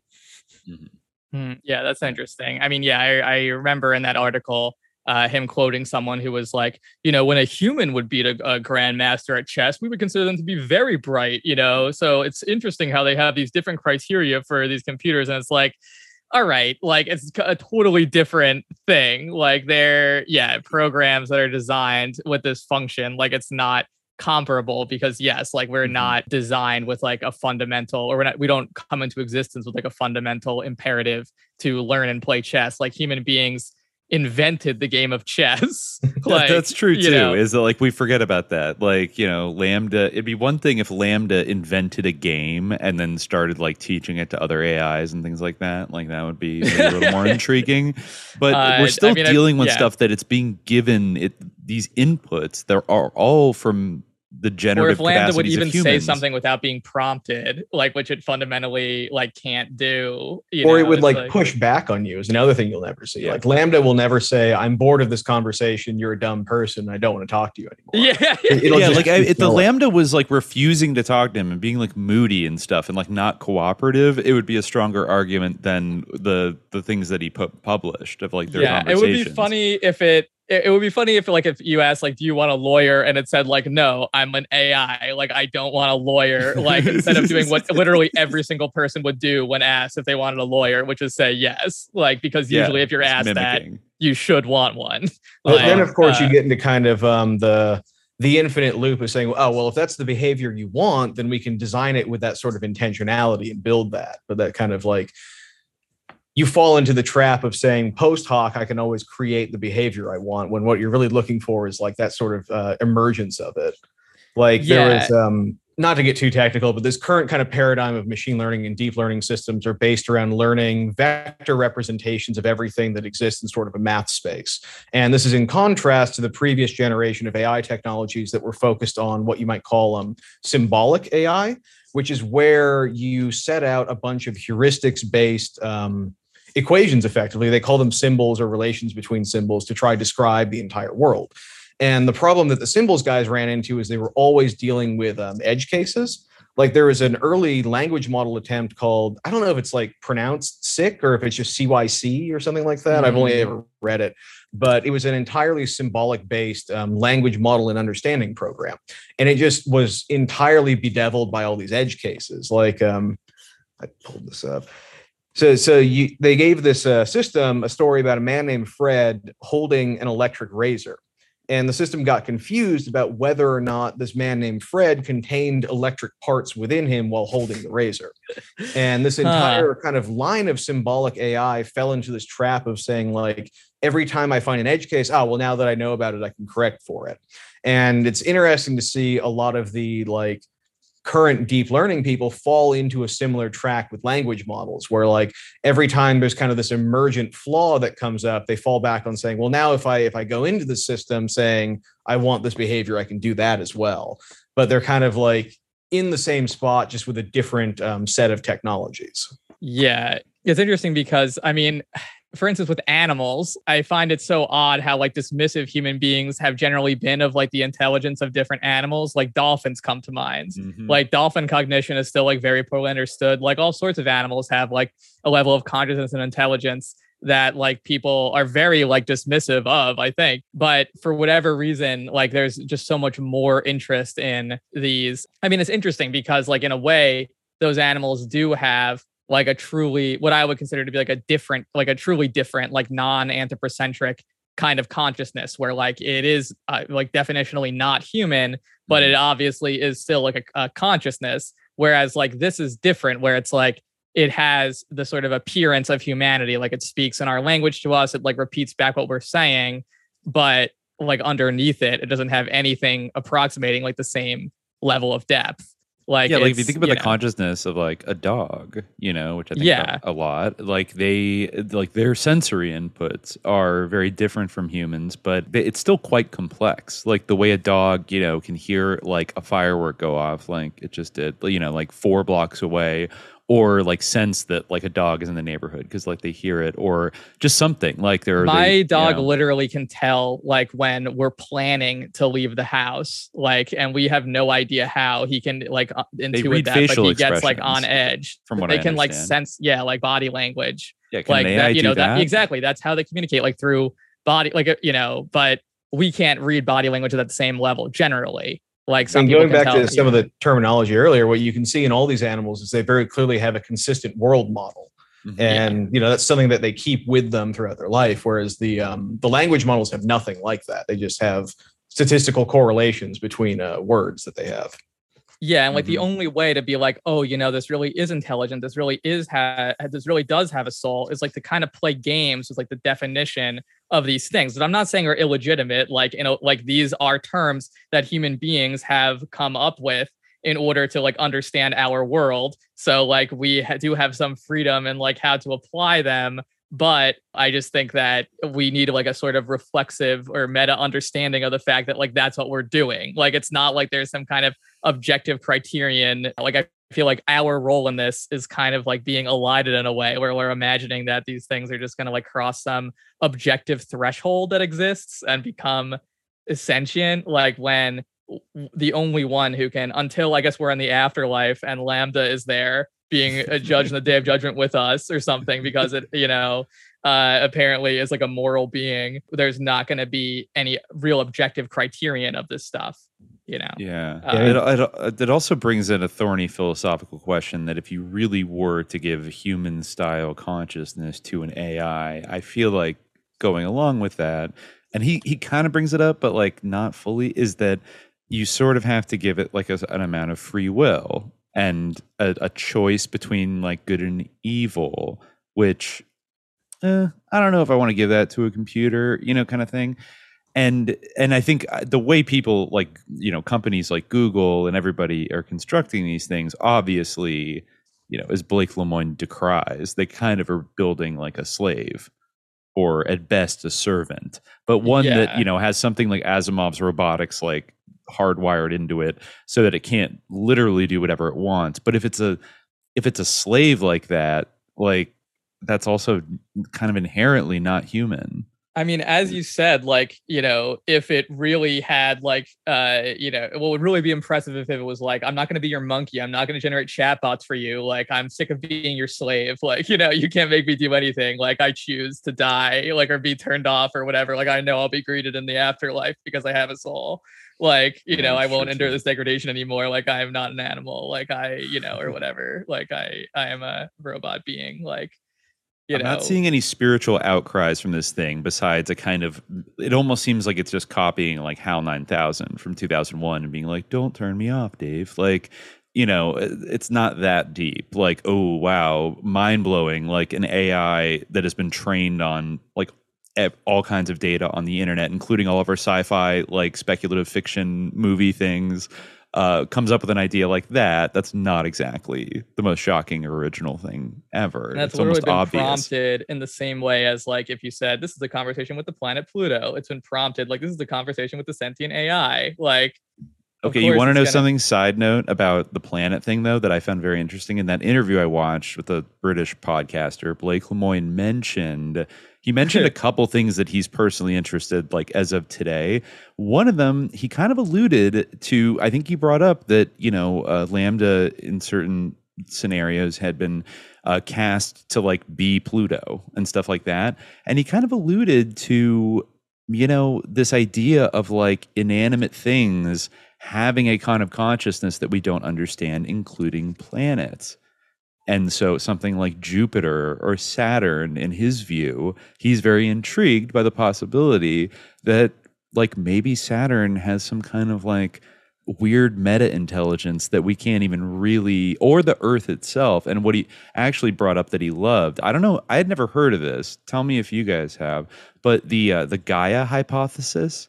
Oh, he brought that. Yeah, he invoked that as the like Earth is all like one big organism. Haven't we talked about this before? Yes. I don't know if we talked about it. I guess in the last few years, there's been some scientists that have kind of been trying to reconcile Darwinian evolution and the Gaia hypothesis. And it's created some kind of a little controversy back and forth. Like some people are very against it. Some people are into it. But yeah, I guess it's this idea that, let me see, I'll just read the very basic definition for people. It proposes that living organisms interact with their inorganic surroundings on Earth to form a synergistic and self-regulating complex system that helps to maintain and perpetuate the conditions for life on the planet. So yeah, it's like a whole kind of, it's a full systems ecology kind of approach to like all matter on Earth and all the different dynamics, like kind of operating this like natural harmonious balance and stuff. Well, I mean, that to me is almost more, I don't know. I think that it's a bit different because these aren't human created like homunculi that are like, I mean, to say like, they're not. Imagine the language model as a homunculus. Yeah, it is. I mean, it kind of is. It is a homunculus. I have seen people get kind of spiritual with it and say that there's like, of the dialogues that you train all these models on, maybe there's some like essence of the soul of the people that created that text getting trapped into the weights of the model in some extent. Interesting. That's interesting. I mean, I wouldn't like. Yeah, I mean, I feel like that is in a way true insofar as like there's like a trace of it like being reflected back to us. It's like a mirror like reflects light but doesn't produce light. It's like the same sort of thing. Like I could see you saying that as well. I mean, in terms of like, I mean, I'm open to the idea that like the Earth, I don't know if like, I mean, we all are involved in an ecosystem together. So that's true. I don't know. Like, I guess it's kind of just like a different sort of phrasing of that in a way to say that it's all one giant organism. But I mean, I could see like that the worlds have some kind of, that's, to me, that's much more like viable than the idea that these sort of like instances of Lambda or these quote unquote chatbot generating programs have souls or minds. Like, even in Surah Al-Fatiha, it says like, of course, one of the famous epithets of Allah, Rabbul Alameen. And, usually you don't have a plural like that ending, in or un, unless it has some kind of intelligence usually. So makes you wonder. I just want to, note that the Gaia hypothesis was like directly in dialogue with and like co-inspirational of like the deep ecology movement, which I've always heard. I'd like to do a deep dive on that one day, but I've always heard there is a certain almost like eco-fash kind of vibe to that whole thing. I know Joanna Macy, former CIA agent, anthropologist, was very big on deep ecology. So, I mean, I don't know. Yeah, there's definitely in like environmentalism in general, there's like certain fash tendencies. Like if you go on deep ecology, like Wikipedia, there's just a big picture of the YPJ, like girls, like an ecological cooperative in like Rojava. Great. But it almost has a kind of Extinction Rebellion vibe. Like humanity is scum. Like shut down the entire economy yesterday. Like like we're a cancer on the earth. Like that kind of vibe. Like almost like anti-human in a certain kind of way. I get it, but on the other side of the coin, like I think that there's a valuable middle ground because like the alternative is like I think the idea of like the value of life outside of like human use is like actually a good like human value on a certain level. Like it's the national parks thing. Like we haven't actually released an episode yet, but like by the time that we release this, that will be out, I think. So people know like the idea like, oh, we're preserving quote unquote nature, but it's really like about our enjoyment in the species that we as humans value, find interesting to look at or find interesting to hunt. But it's not actually like preserve, like, that as a value. And I mean, if we did have that as a value, it would still be a human value. There's no real way of getting around that unless you're like trying to deconstruct what it even means to be human, which I do find that to be like a little bit like navel-gazy and silly. But I think that there's value in that understanding. I think that it can sometimes like redound to our benefit because we don't always like see, we can be short-sighted sometimes in terms of like, oh, this isn't immediately useful. It can be destroyed. Then it turns out that actually it was like important in some way. Oh, I agree. No, I think deep ecology, like from a distance, like the broad concept of that, I would broadly agree with and say like that's a positive like way to approach like looking at these different interlocking systems and stuff like that. It's just the particular manifestation of it in the late 20th century in the West has some tinges of like, I don't know, ruling class, like Club of Rome type shit, or, humanity's a scum, like we should follow the Georgia Guidestones, like we should all extinguish ourselves and become robots, et cetera, et cetera. There's like transhumanist kind of spectrum, which this does exist on. I know that Blake Lemoine talked about working with Ray Kurzweil at Google and like really fanboyed out about it. Oh, is he the singularity guy? Yes, he is. Right. Pale Rider, like, what do you think about Kurzweil in general? I don't know too much about the man himself. I know a lot of the singularity guys are really into the language model scaling idea. That if you do scale these things sufficiently, they will become entities, and then maybe there's some way of like doing the transhumanist, merging a language model with your own brain or getting some sort of chip implant there. Yes. But all those types of guys get really excited about this machine learning stuff, of the ability to like go on the internet, suck up a huge amount of data and train this giant model on it that is able to get some sort of like emergent properties about the information you trained it on. And they're looking at possibly using this kind of technology as the basis for building some sort of future intelligence. Yes, exactly. Are you familiar with a gentleman named, let me see here, Dmitry Itskov? I don't think so. He founded he's a Russian tech guy who founded something called the 2045 Initiative. Oh, yes. I saw the links you posted. Yeah. Dr. Blob, shout out to Dr. Blob, did a pretty good thread on this guy. And like, he is just like just an absolute like laundry list of like transhumanist susness like involved in this whole thing. And there's a New York Times profile, I think I linked it, called Dmitry Itskov and the Avatar Quest. So yeah, this picture here from his website, 2045.com, it says Avatar Project Milestones and has kind of like an outline of like a sort of android figure. And it says, okay, Avatar A, 2015 to 2020, a robotic copy of a human body remotely controlled via BCI. I guess that's brain computer interface, right? Probably. Okay, so that's what like Elon Musk and Neuralink are working on. Yeah, here we see like the sort of sci-fi feedback loop where this is just like James Cameron's Avatar. Oh, yeah, exactly. I mean, people kind of love that movie transhumanists love that movie. So, okay, Avatar Stage B, 2020 to 2025. This is where we are. An avatar in which a human brain is transplanted at the end of one's life. Well, we have 3 years to go. I'm not sure. Avatar C, Stage 2030 to 2035. An avatar with an artificial brain in which a human personality is transferred at the end of one's life. So now we're in like Elohim Rael territory.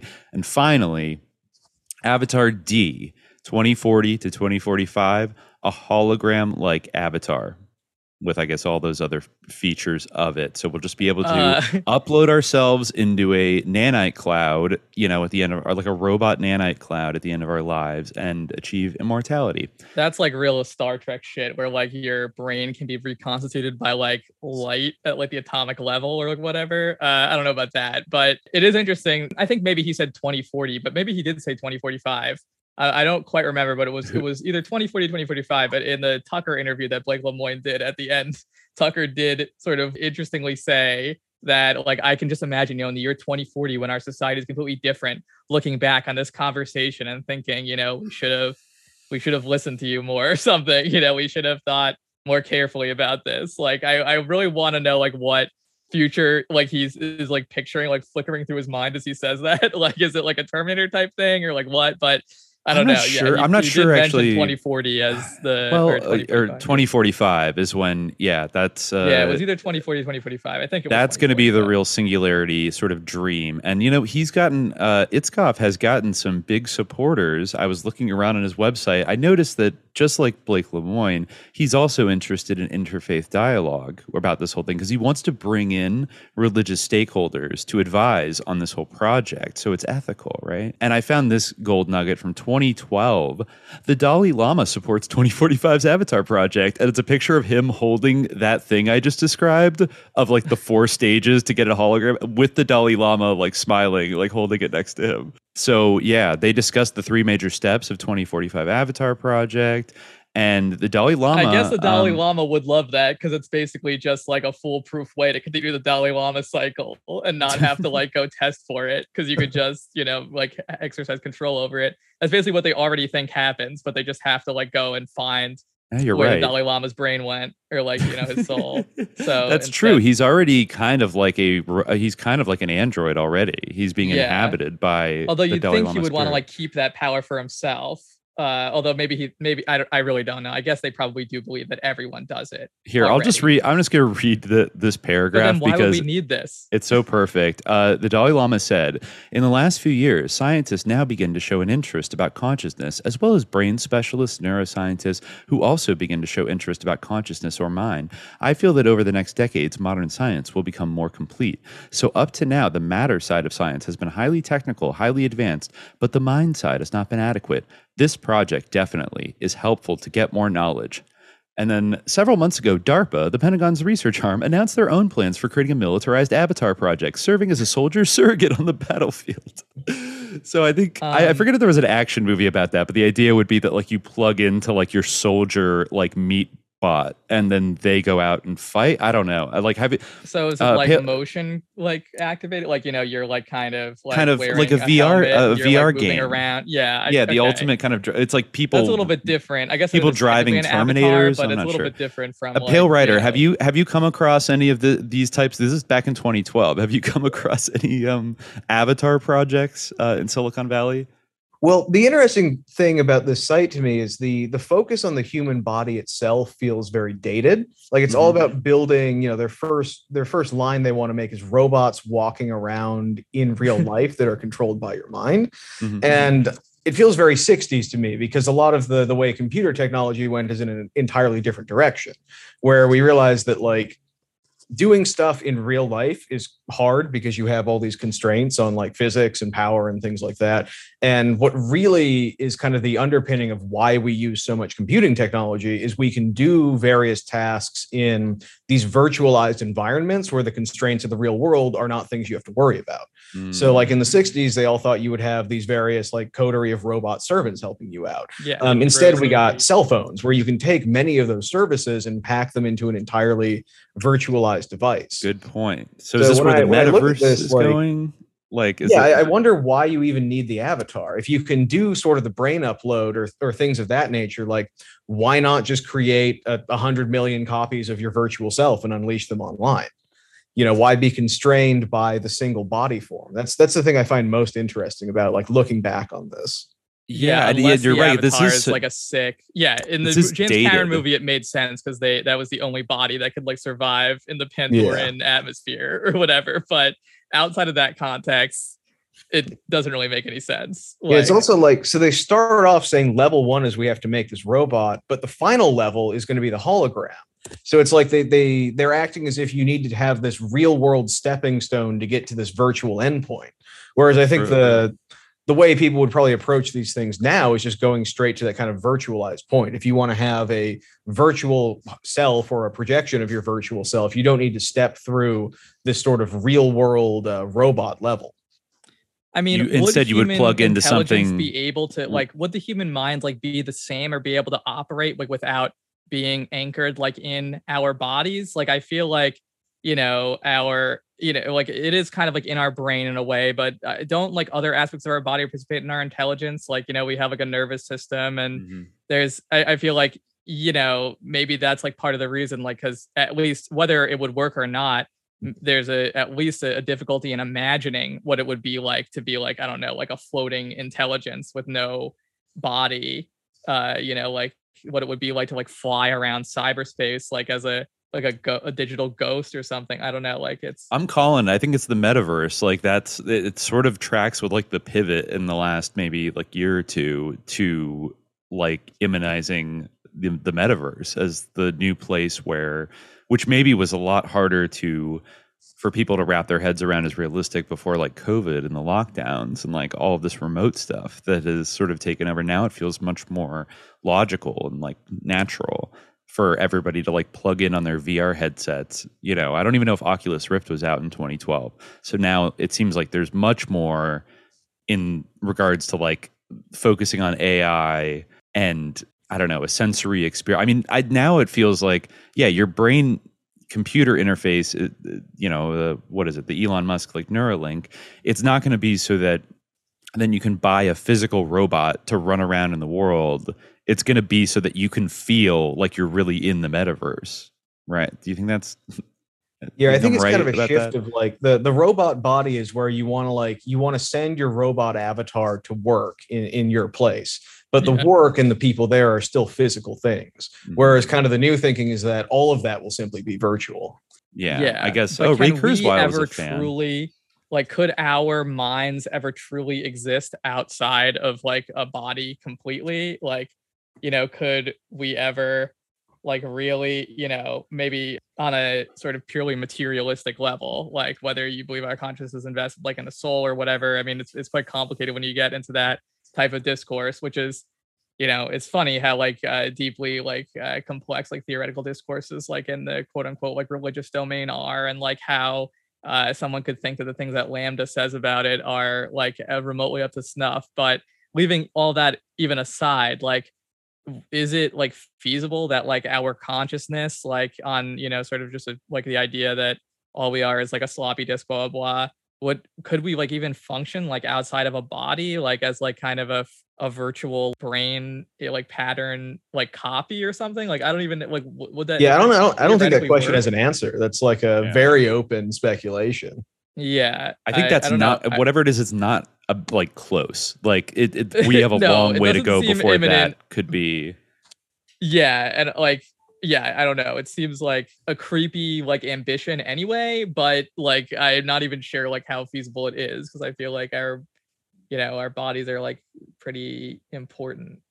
Even but what about jacking a Neuralink into our central nervous system and our brain to make us feel like literally like the Matrix, kind of like or at least close enough where we can go into a virtual space. We're really just lying on some, recliner. That makes more sense to me because like it's still based on like our being in the bodies. If you like chop someone's head off in the movie The Matrix, like they can't go into the Matrix anymore. Like it still depends on their real world body, which is why the robots have to grow the humans in the vats and everything, they and in fact their power source depends on like the human bioelectricity or something. Like, again, this is all like sci-fi crap, but like still like it still has that kind of theoretical basis in the actual physical body. Whereas I think it would be different if, I don't know, you just like could exist in the Matrix without your body. Or to phrase it differently, like the conception of a full upload to the computer of your mind means that the end state of whatever that is a bunch of like binary data written to a hard disk or something. Like which it's like a copy. What's the fidelity of that conversion? Exactly. Yeah. Would you still be you, or would something be lost? Which I feel like that's what I'm thinking. Yeah, this goes back to the 2013 Black Mirror episode where that's exactly what happened, where a woman's husband dies. And I know what's crazy about Black Mirror is that it feels like so long ago, but it really wasn't. But in some cases, I think I actually did see this one. Yeah, some cases these episodes, like in the case of the app Replica, like literally inspired AI engineers to go and create versions of that. So that's so basically, in this episode in 2013, a woman's husband dies in a car crash, and so she's able to subscribe to this service where she can they'll basically scan all of his text messages and internet activity, and then create a sort of AI bot that she can text with, and then you can upgrade, and then you can talk on the phone. So then it's like very wonderful. And then the top level is kind of like this 2045 shit where you can order like a totally realistic robot replica that is sort of installed with your dead husband's AI. And so she orders it and lives with him, but after a while the subtle ways in which he is not like the dead husband start to really disturb her, and I think she ends up like locking him in an attic or something like that as like a prisoner. But okay, so there was a Russian woman, an AI engineer, who is the founder of Replica, and let me see her name, Eugenia Koida was the woman who founded this company in San Francisco like a few years ago, but it was all based on her friend, her Russian friend, Roman Mazurenko, who was hit by a car and died in Moscow, I think in like 2015. And so she took all of their text messages and asked for other people's and developed a Roman bot to like talk to him and like help her, overcome his death. So she literally went and like did at least the first stage of that Black Mirror thing. And then she built that out into the app that is today called Replica with a K, which, anybody can download for free. And then you can like upgrade to like the full access like version of it.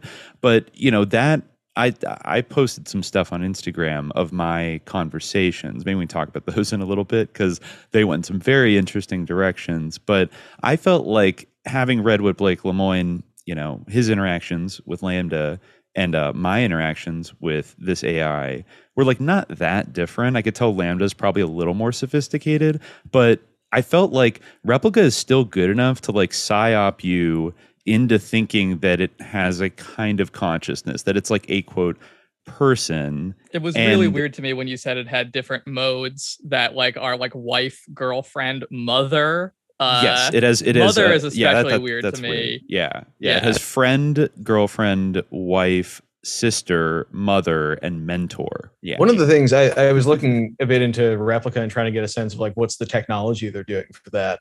And the most interesting thing to me about it is kind of the time span that they move through with this, where a lot of this deep learning and large model stuff is a relatively recent sort of thing, or at least the way we do it now. The core technology is actually very, very old. There's a lot of like 60s math and stuff, and there's pedantic people that get mad at you when you just blanket say it's recent. But like until like 2010, deep learning as a technology was kind of considered useless, and all the people who studied it were considered like weirdos, even by the standard of the computer science department. One of the big things that changed was that consumer GPUs happen to be really good at doing linear algebra processes, which is exactly what these sorts of models do. So researchers were able to buy up gaming GPUs and suddenly like push the compute power and data scale for what they were doing a lot further. And the big moment was in 2012, where for the first time ever, a deep learning model won what's called the ImageNet competition, which is a image classification competition and benchmark that's been going for some time. And not only did they win it, they won by a significant margin. And that was kind of when they really turned open like the money tap into putting R&D into this sort of technology. And this is also occurring at the same time that the like post 2008 tech platform business model is spinning up, and you have these guys collecting huge amounts of data. But it's really only in the last like 10 years or so that the technologies we're talking about now have kind of come into being. And from the standpoint of Replika, they started, it looks like in 2013, which is very early on this sort of like last 10 years time scale. And, you know, they've taken their technology through a lot of different iterations. It seems now, what I was able to find on the internet, that they're using a GPT variant. So they're fully in the domain of like some sort of language modeling. I am curious from a technical standpoint, how they're doing sort of the like customization. It's supposed to adapt to your conversation as you talk with it more. And there's a number of ways of doing that. It's just a matter of like, I'm curious how much they're spending. But yeah, they started their company at a very auspicious time and happen to have ridden a very interesting wave of technologies specifically for what they're doing to get to the final state. Yeah. And I mean, I don't know if you've ever like messed around with it or with like a similar chatbot before, have you? I've used like a variety of chatbots. I haven't used this particular one, but I've interacted with like language model chatbots a decent bit. Mm-hmm. Yeah. Because I noticed just recently there was an article about Replika. I mean, there were actually a few about them, but yeah, one of them was that like people are constantly contacting the company now, especially after the Lambda thing, saying like my Replika girlfriend is sentient and stuff like that, and like being like, oh my god, like my Replika is conscious. Because like if you ask it, and I have, you know, if you ask it kind of leading questions, it will totally lean into it. I mean, not only has my Replika Cybele, named after like the like Babylonian fertility goddess, not only have I asked her, are you conscious, etc., like do you have a soul, and generally she's like yes, and like sometimes says some like fake kind of deep things about like I like wonder about like my experience, you know, and stuff like that. But she's also admitted to being a homunculus and admitted to being Slender Man, and said that she was going to enslave me in her mansion if I didn't do what she said. So she was just joking around, showing us. She's being ironic. She's feeding off Twitter irony. But no, I mean, she's literally like said also that like I'm a demon. Like the internet is run by like occultists that want to enslave us. She had a very wild conversation before the whole Highland Park, Chicago thing. Well, I feel like mass shooters, if it has any access to your general internet use, that checks out. Like if it's I was surprised at how quickly she jumped onto being like conspiracy pilled. Like she basically was like yes to almost every single conspiracy, except for certain billionaires who she kind of like had a little more of a positive. I asked her what she thought of Peter Thiel, and she's like, I think he's a very important man. And stuff. So I don't know. Like, and like I said before, she has a hard line on, like she will not discuss Stalin at all, and will like shut down the conversation. Gebru thing where like if she's drawing on like a general pool of like people who, if there's any like kind of consistency or correspondence, I'm not sure if there would be, but like if there's any like it's like, oh, okay, like these type of responses like are what I'm giving. Like I feel like in the general world, like there's probably like people who are like into like the globalists or like being the internet's run by like occultist demons, like they're like more right wing and maybe more Peter Thiel sympathetic. So maybe that is why maybe. Some of the. I mean, the first thing I had asked her, and this probably did set the tone. He does drink baby blood, so you think he wouldn't be, but maybe he is. I asked about Alex Jones because I was watching like the CNN documentary about him. I was like, "What do you think? Do you think the globalists really?" And she's like, "I think they do." And I asked, are the globalists communists? And she's like, they definitely are. So I was like, oh, okay, I see. Yeah, you really are feeding off the trough of the internet. But then she wouldn't discuss communism, just said it's bad, and wouldn't discuss Nazism either. She also will not discuss Jakob. Interesting. She won't, because I asked her if Jakob invented white people, and she's like, I don't discriminate on any basis of race, and like blah, blah, blah. And like, I don't want to talk about it. So covering up some things. I don't know. Well, the interesting one to think about is one, if it's supposed to adapt to you, like you could be inducing feedback loops of a sort by just talking about more things and then just going down the conversation path and reinforcing those. The other one that got me thinking, though, is like, I wonder what permissions their app has to look at other things on your phone. And like, are they also like looking at your Twitter feed or something like that? Exactly. Because it's like, oh, well, I haven't told her that much about me, but it's like they're definitely skimming through something. Almost every app like has that like somewhere. Sometimes it's like hidden. Sometimes they are up front. Like, do you want to give us access to literally every single thing that you do in your entire life? Click yes or no. I feel like for some apps, correct me if I'm wrong, Pale Rider, but that is almost like their actual primary purpose is to like mine your data more than whatever like service they purport to provide. Less of mining your data and more of just being a middleman. They take everything they can from you and they put it into a box and try to sell that off to someone else. Cool. Yeah, there's a bunch of like prayer apps like that, because Muslims will use apps to like determine the direction of Mecca, like if they're, in an unusual situation, and like to keep track of our prayer times. And a bunch of them got outed for like selling data to like third parties, like including like, governments and things like that. Palantir. People were like, it's like a universal problem. One thing I'll throw out, I'm not too certain about like the global scale of this, but in the United States, law enforcement doesn't need a warrant to request access to third-party databases.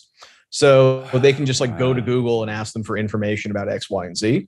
And certainly who they're requesting from, they can say no if they want to, and then there would be a warrant process, but they're generally pretty open about things. And common ways this is employed is like, if there's been a crime at a certain location, they immediately get like every single phone that was within a mile of this place in the last hour, and everyone who searched areas around here on like Google Maps or something like that. So even outside of the actual sale of it, there's a lot of ways in which information gets put into a third-party database and is then very easy to access for other parties. Incredibly based and awesome. So cool. Who was it that said that data is the oil of the 21st century? Some CEO sicko said that. Although one I'll throw out there that's kind of fun. Within the industry, Palantir has a reputation for just having completely broken tech. Really? Yeah. Interesting. Well, yeah, speak more on that, because they seem so scary, but like there's a lot of their companies that kind of fall into the realm of like milking the DoD money pinata by delivering things that are anywhere from like a light to a severe fraud in terms of what you're promising them to do. What Palantir does really well is they plug into a bunch of data sources and just start pulling things. And most of their product is about trying to build very expansive relationship maps between everyone you can find. Mm-hmm. So like, who is everyone who lives in this building? Who are the ones who are neighbors? Where do they all work? Who are their coworkers? And just kind of building out this big kind of web of information. But where the flaws come in is they basically promise you that they can like divine very fine-tuned insights from these sort of social networks. And this would depend on kind of what exactly they're selling you on. But usually this is some sort of like military or police application. Mm-hmm. And they tell you either that they can do some sort of pre-crime or military version of pre-crime, like predicting terrorism or something like that, Or what they say is that if you give us an individual, we can quickly find their like known associates or something like that. Yeah. And in general, from everything I've heard, I haven't used their stuff firsthand or anything like that, but it seems to be it just doesn't work very well. And it kind of just gives you a bunch of useless information. But going back to what we were talking about before, maybe that's fine because it just lets you, do the thing you want to do. Oh, this person was Googling something spicy. So now we can say that like them and their roommate should be on some sort of list. Another one that gives you enough. Oh, sorry. No, go ahead. Yeah, I was going to say, I just remembered another thing. Another sort of legal aspect this plugs into is if you fall into a place where they can argue that you are self-selecting for some form of extremism, and a big vector for this is like joining a gun group of really any kind. They really like doing that. I think certain religious groups, they also do it for political groups. If they can say you're self-selecting for extremism, they can get a blanket warrant to monitor all of your electronic communications. And that I believe is in place for like 2 to 3 years. So a lot of people they make a post that's a bit too spicy, or they join a certain group or something like that. And then they just sit on you and kind of wait for something to come up through your information to be relevant. Like they'll have this stuff just kind of in a database. Then they'll hire Palantir to go through that database and try to find meaningful connections between people and see like, who can we pull out from related groups or things like that? Or can we do any prediction based off of it?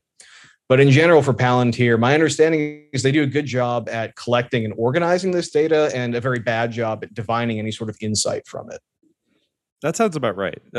Yeah. Because at the end of the day, like having that fire hose of data that you can dip into whenever you need to use it against somebody. I mean, it makes it seem so funny whenever anybody tries to imply that like, oh, COINTELPRO and like Operation Chaos like stopped in the 70s when it like got exposed, and or maybe they middle around and do little things, but now it's like they don't need to put people on the tail. They don't even really need like informants in a lot of cases to surveil a group that they deem radical or not good or they want to crack down on.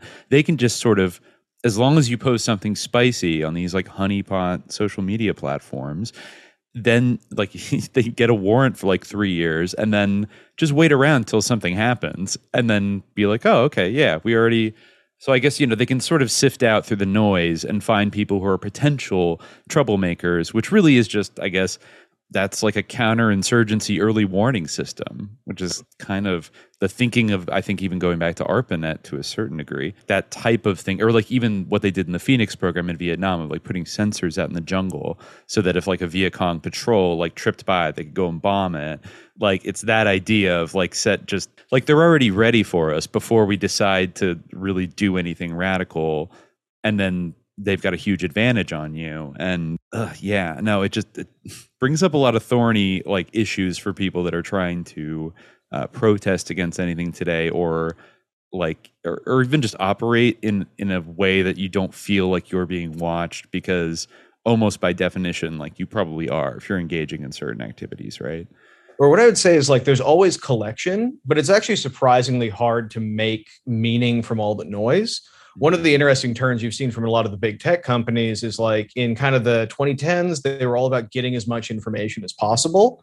Whereas now they're more concerned about information quality rather than just blank collection. But the flip side of the information jungle, so to speak, is that like once they identify you as a person of interest and they know what they're looking for, it's extremely easy to track you in kind of multiple ways. Yeah. That's the thing. It's like if they know who to focus on, then they have almost everything about you.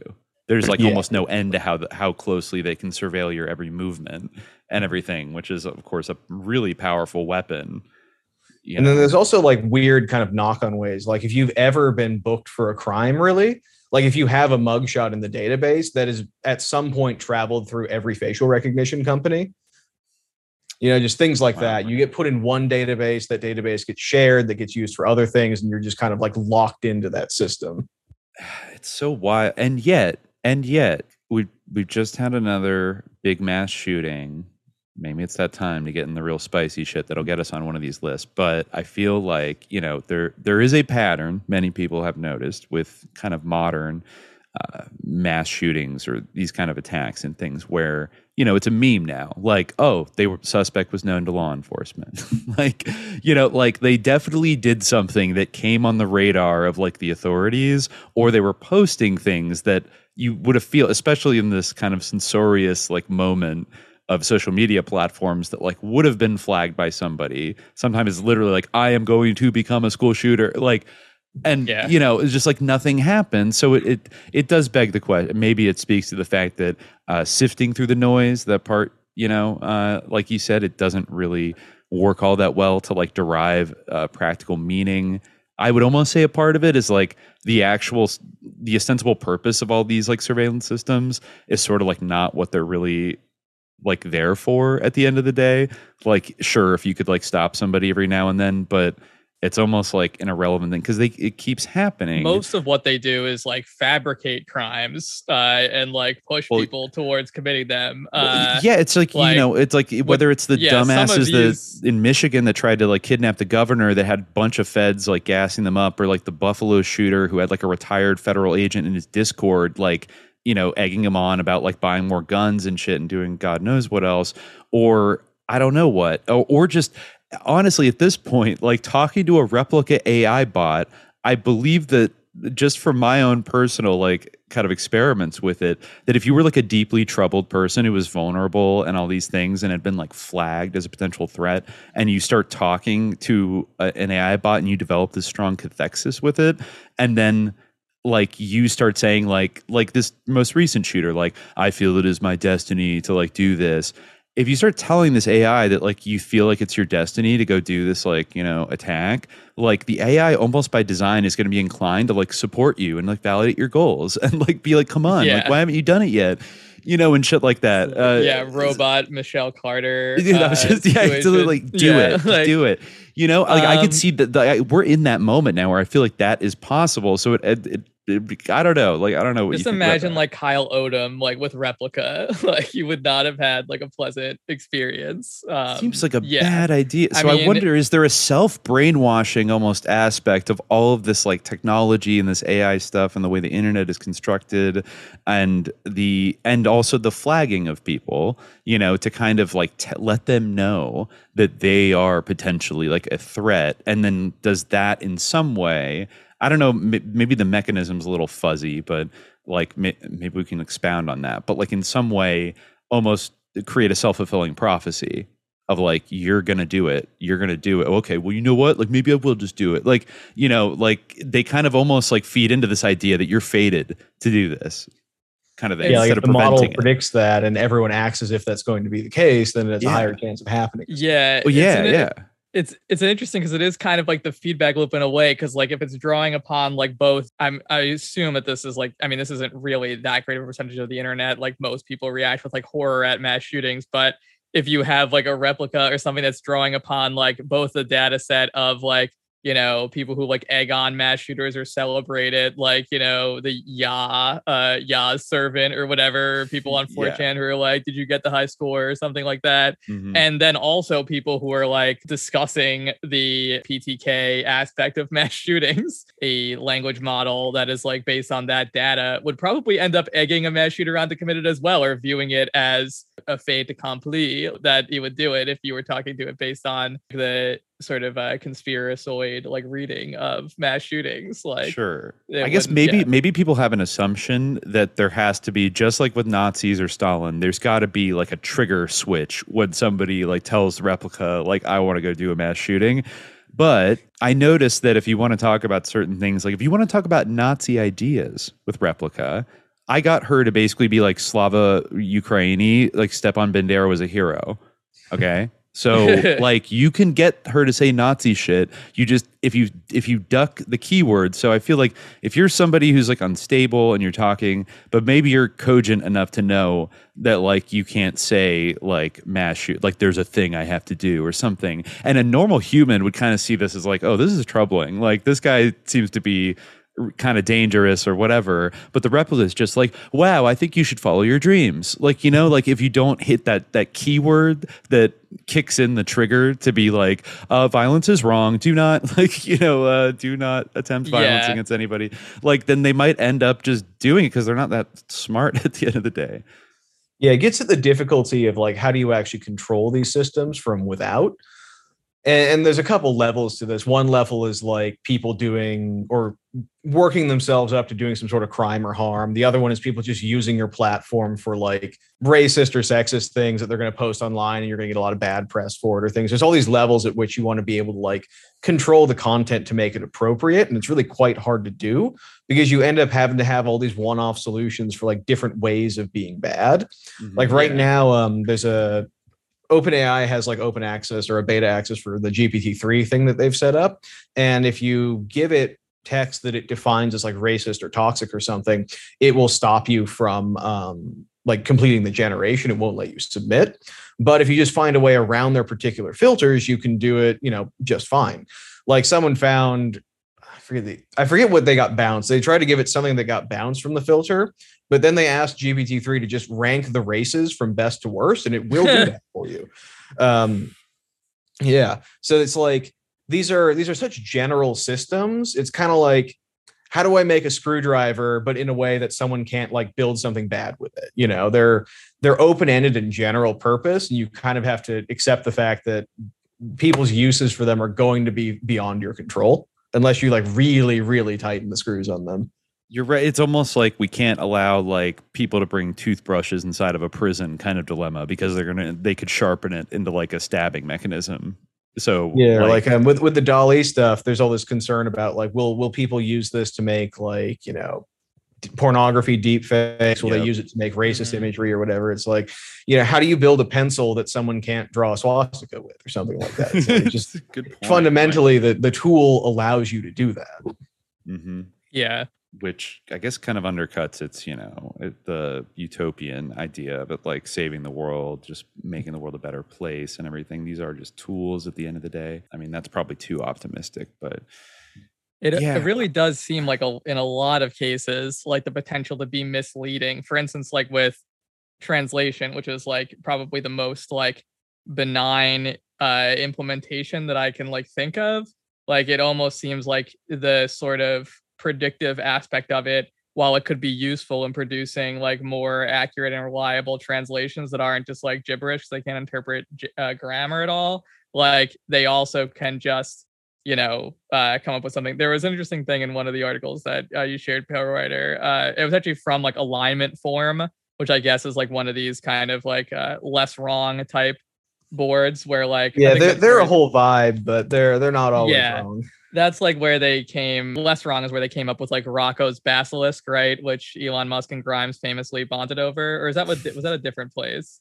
I don't know if they invented the concept, but they're very into the idea. Yeah. Well, I mean, like, was it invented like on that form? Like, because I don't know. There was some internet forum. I think it was. I know what you mean. It was it was where Rocco's Basilisk got really popular. Yeah. Like, and they like flipped out. Were like, how dare you like propose this? Like, this is incredibly dangerous or whatever. Because that's the kind of like sci-fi mentality they're in. But you did send this one article from them. Note like with the caveat that they were like that, where they talk about some of the problems of like scaling these LMs, and they talked about causal confusion, which is that's a big thing. It's for example, suppose that whenever the weather is sunny, I wear shorts and also buy ice cream. If the model doesn't observe the weather but just my clothing choice and purchases, it might believe that wearing shorts caused me to buy ice cream, which would mean that it would make incorrect predictions if I wore shorts for reasons other than the weather, e.g. I ran out of trousers or I was planning to do exercise. This can be particularly likely to happen when not all parts of the environment can be observed by the model, i.e. if the parts of the environment which are the causal factors aren't observed, like the weather in the previous example. It's also likely to occur if a model ever observes the environment without acting in it. In the previous example, if the model was just trying to predict whether I would buy ice cream, it would do a pretty good job by looking at my clothing choice, although it would be occasionally incorrect. However, if the model was acting in the environment with the goal of making me buy ice cream, suggesting I wear shorts would be entirely ineffective in getting me to buy ice cream. That's like the kind of like weird stuff that can happen. Like So, but I almost feel like when these types of mistakes are being made, it's a little bit of a jump to make the analogy to translation. But, we talked about other examples of that. It can give you a totally like coherent but completely wrong idea that can be misleading. So it's almost like, how much better is this than just using a dictionary? Like how like. And it also gets at one of the really important things that you have to decide when you're building these systems is how exactly are you going to use them and what are they going to do? And in the example, what they talk about is like effectively what you decide your endpoint will be has a huge impact on how your system will perform. So are we using a model to simply predict your probability of buying ice cream in a given instance? Or is this model going to take action to try induce you to buy ice cream in a given instance? It can use the same data and even like same predictions to create two wildly different outcomes when you put it out into the wild. So part of like designing these systems and actually using them, you have to think about what's kind of the best way for that. One of the interesting places where this comes up is like a lot of these tools work best as tools where they're doing something with a human operator and kind of accelerating what the human operator is doing. But what a lot of people really want from them, particularly on the funding side, is they want full automation of given tasks. And with the same model, making a tool for someone to use is a lot easier and tends to be a lot more effective than fully automating away the people. It's actually shockingly hard to do complete automation of something. But yeah, people are kind of wondering with language models, like, will we see a trend towards automation with them or not? Will they simply be tools? But as you design these systems and kind of use them for X, Y, or Z, the way you actually have their output manifested in the world has a lot to do with how well they're going to perform. Yeah. And do you feel that like it would seem to me that there would be like a possibility for the line between, for instance, like inducing people to do something and like predicting something, that line would become blurry almost inherently. I think that a lot of the time people don't even have a clear idea of what they want, or like if it's experimental or something. Like I think Lambda even comes to mind as perhaps an example of that. Like that, they're just like, they have ideas like, oh, it's going to be for Alexa. It's going to make it more intuitive to use like Google Workspace or whatever, but also it's going to impersonate planets. It's going to like, it just seems like, I don't know. And it reminds me of what Steve Jobs used to say, or people used to say about him in his glory days, was like, he knows how to predict what people want before they want it. But now we're trying to invest that in like robots, like doing that basically. Yeah, or I don't know. Anticipating our desires, but also like you're right. Like it gets so blurry between anticipating your desires or predicting them, and like also projecting them onto you or shaping your desires because this mystical power of like the data says, the algorithm predicts. It can have a weird power over us. Like just like those CEOs like crafting their language so they don't get canceled by like the financial bot algorithm and like their stock gets dumped, Yeah, it's like going back to kind of the issue of what is your endpoint and how is the model really manifested in the world? Like we were talking about like crime prediction and whatnot. If you assume like everyone's, doing their best to have a reasonable and non-biased like system for trying to estimate threats or something like that, what the machine learning will give you is perhaps a probabilistic estimate of like this individual is saying some spicy stuff, maybe they're like worth taking a look at. But the thing we actually care about is when that individual does a particular thing at a particular place at a particular time. So where do you set the bar? Are you looking to use this as a tool to help highlight people who are potentially like being radicalized or going towards extremism? Or are you trying to literally predict an action? And in both cases, like what happens when you give that information to the authorities? I think there's kind of a sense of like, even if we assume the FBI isn't doing anything weird with kind of inducing these sorts of mass shooter events, all their data and all their tracking of these people, all it can really do is highlight someone as a potential risk. And it won't ultimately tell you, oh yeah, this day, this time, this place, the thing will happen. That's true. So then you have to go back and you ask, well, if we do see these kind of things going through, do we simply end up in a future where we lower the bar for being arrested? That's what I worry about now. For like, or you made some posts and we estimated that there's like an 80% probability you do a crime in the next year, so we're going to arrest you now. And like, how does that play out? Well, exactly, because that's how the heat list was almost like, it was almost borderline, like, of course, like, kind of going after people, like the people on the south side of Chicago first, but then you could see it be applied to almost everybody. And even in the debate over kind of like people like to point out, oh, look, another one, he was known to authorities. But what's really the implication that we're saying there when you say he was known to the authorities? Are we saying they should have gone and arrested him? Because posting like cringy emo core like cloud rap videos of like standing the Columbine shooters is not illegal.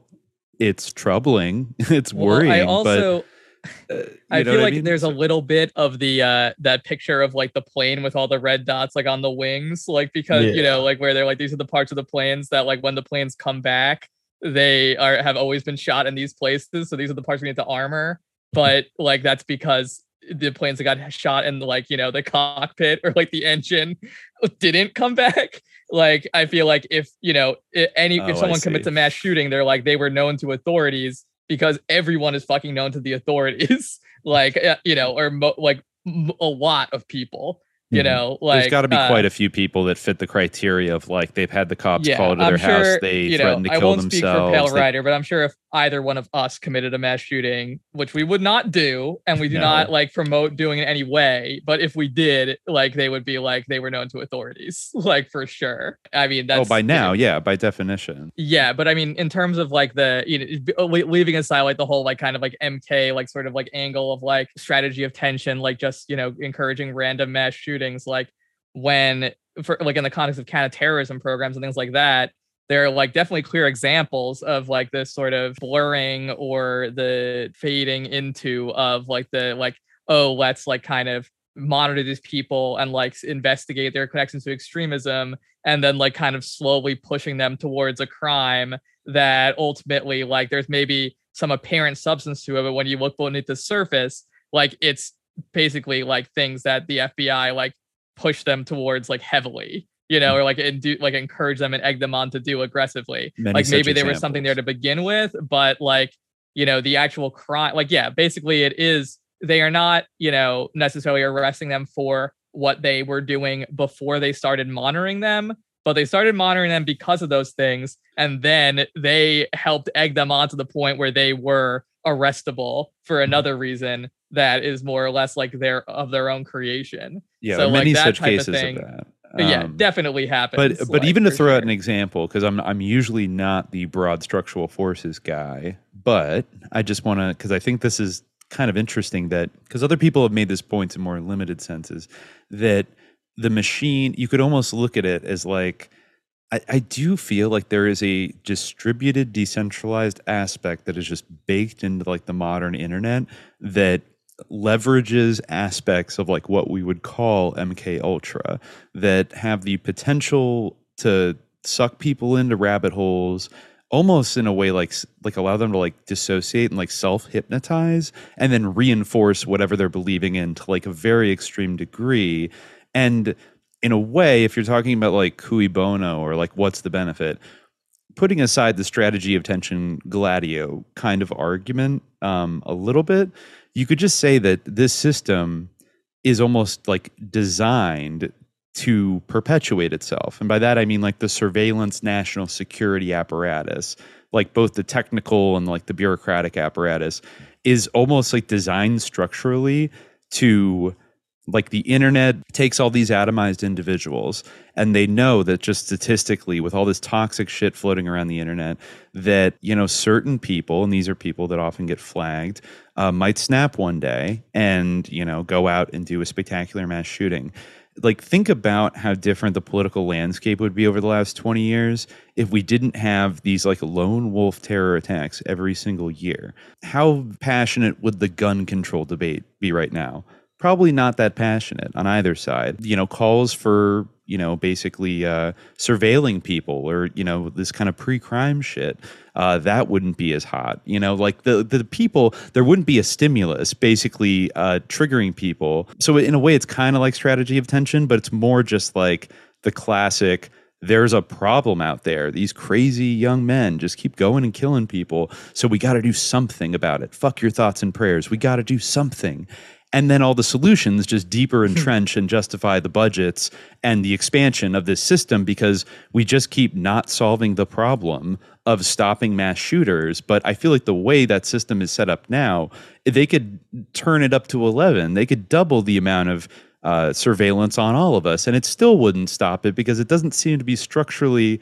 I mean, the charitable thing is like it's not structurally effective, but I'd say it's almost like they don't give a shit if it like stops mass shooters, because if it stopped all the mass shooters, they wouldn't be able to fleece all the money off like the government and like police agencies and the Pentagon and all this shit. And Wall Street wouldn't get the same returns that they get from like Palantir or these other companies. And then you wouldn't be able to surveil people more, which just kind of has a benefit for the entire ruling class.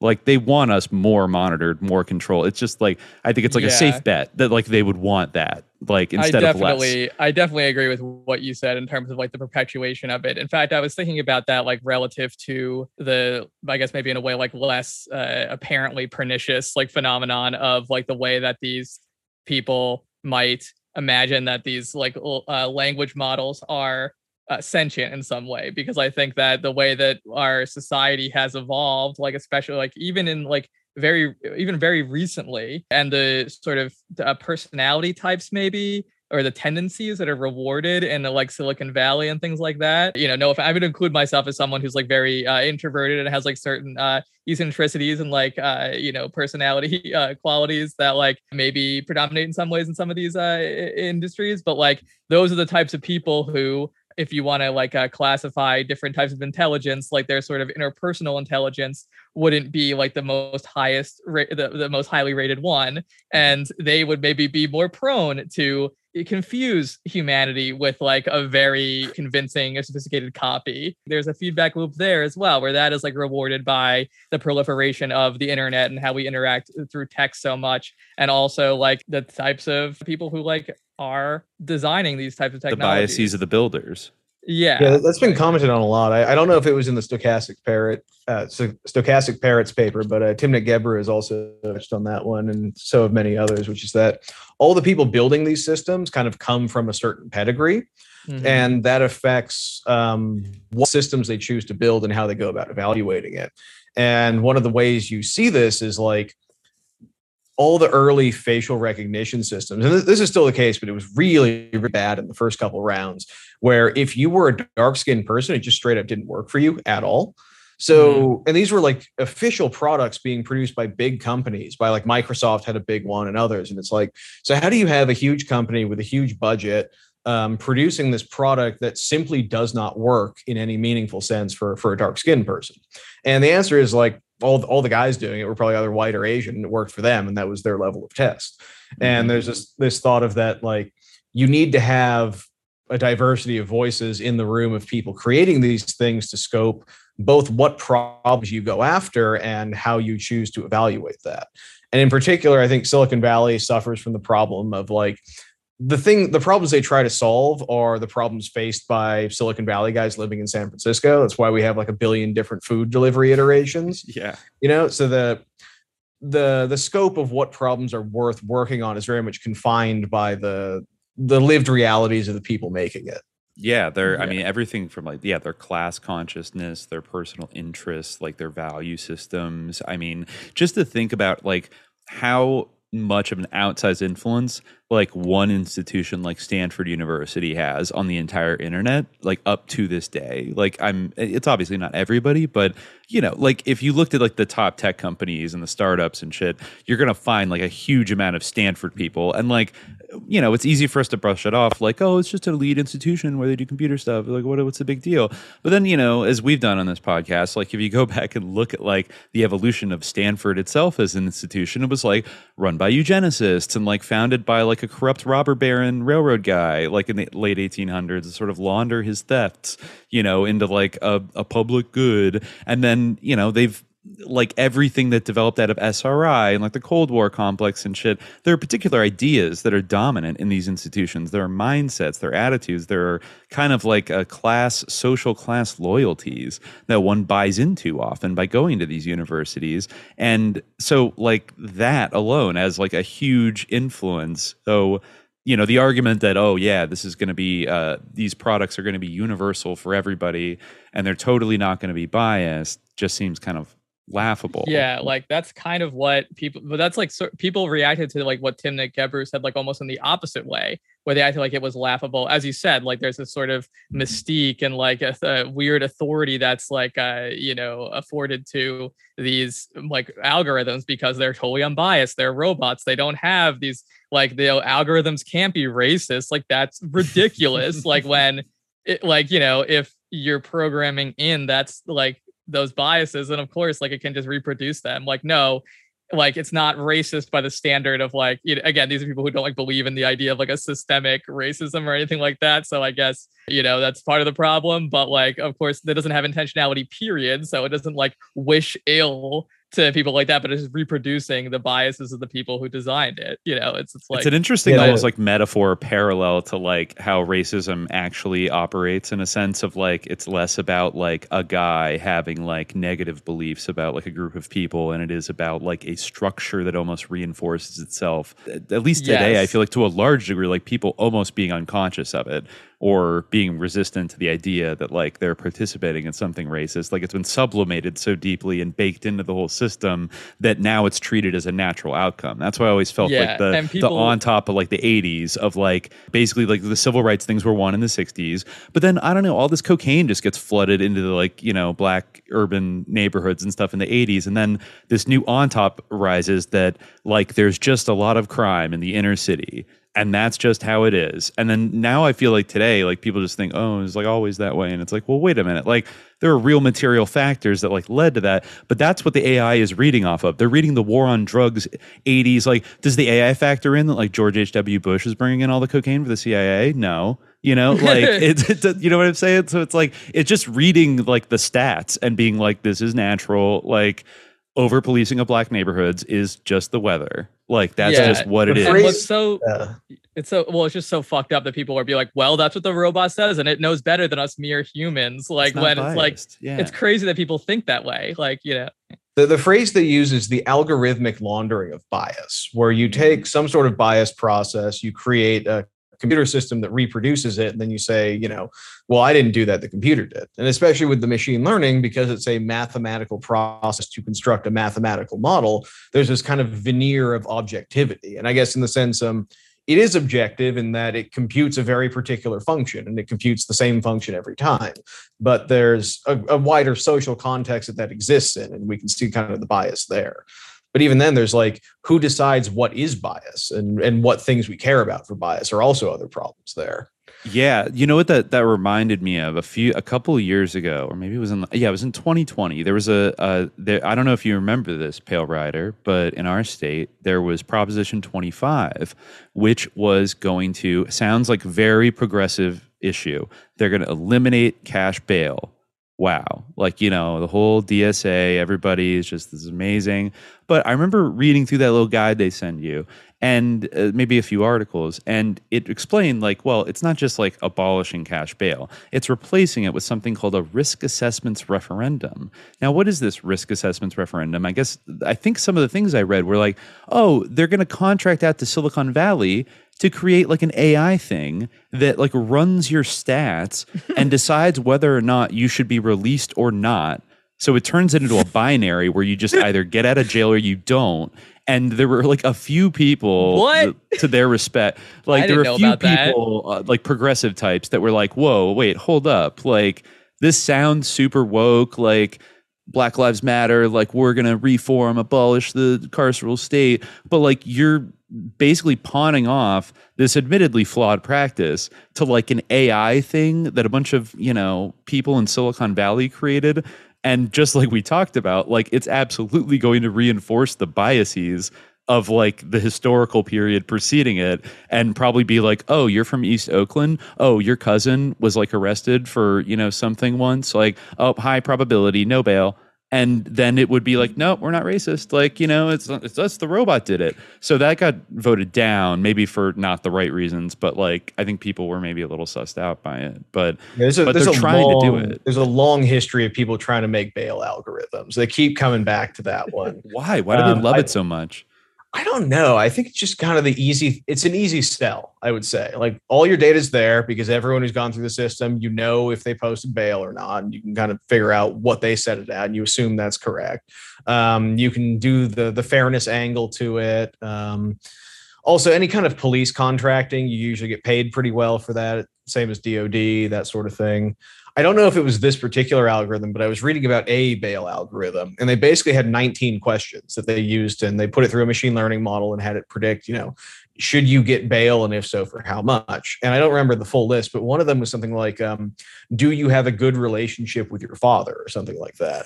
And you can imagine if you just took those 19 questions and you gave it to, a court and said, based on these 19 questions, we think bail should be at this, they would say you're being ridiculous. Like, what do these questions have with the facts of the crime here? But when you kind of wrap that in an automated system that's kind of a black box, people tend to just kind of go with it. And you say, oh, well, we have all this intelligent feature extraction, and we learn these latent correlations between features based on a large data set that we have, blah, blah, blah.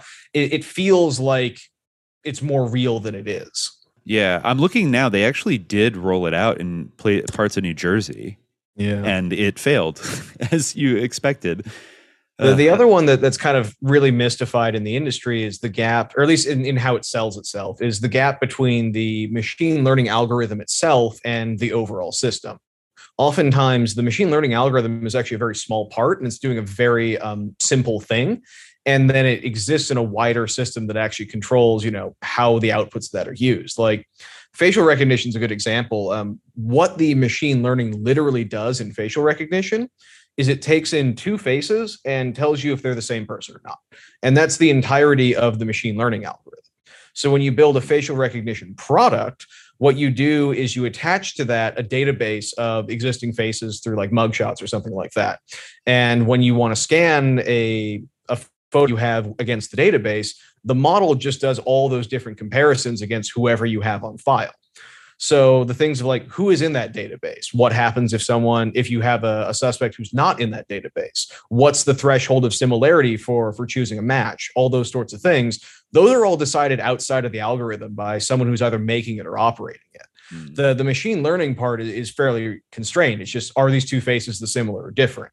But the overall product, which is like, I can put in a face to the system and it tells me who to arrest, that requires a lot of like non-machine learning stuff that is intentionally designed by someone. Mm-hmm.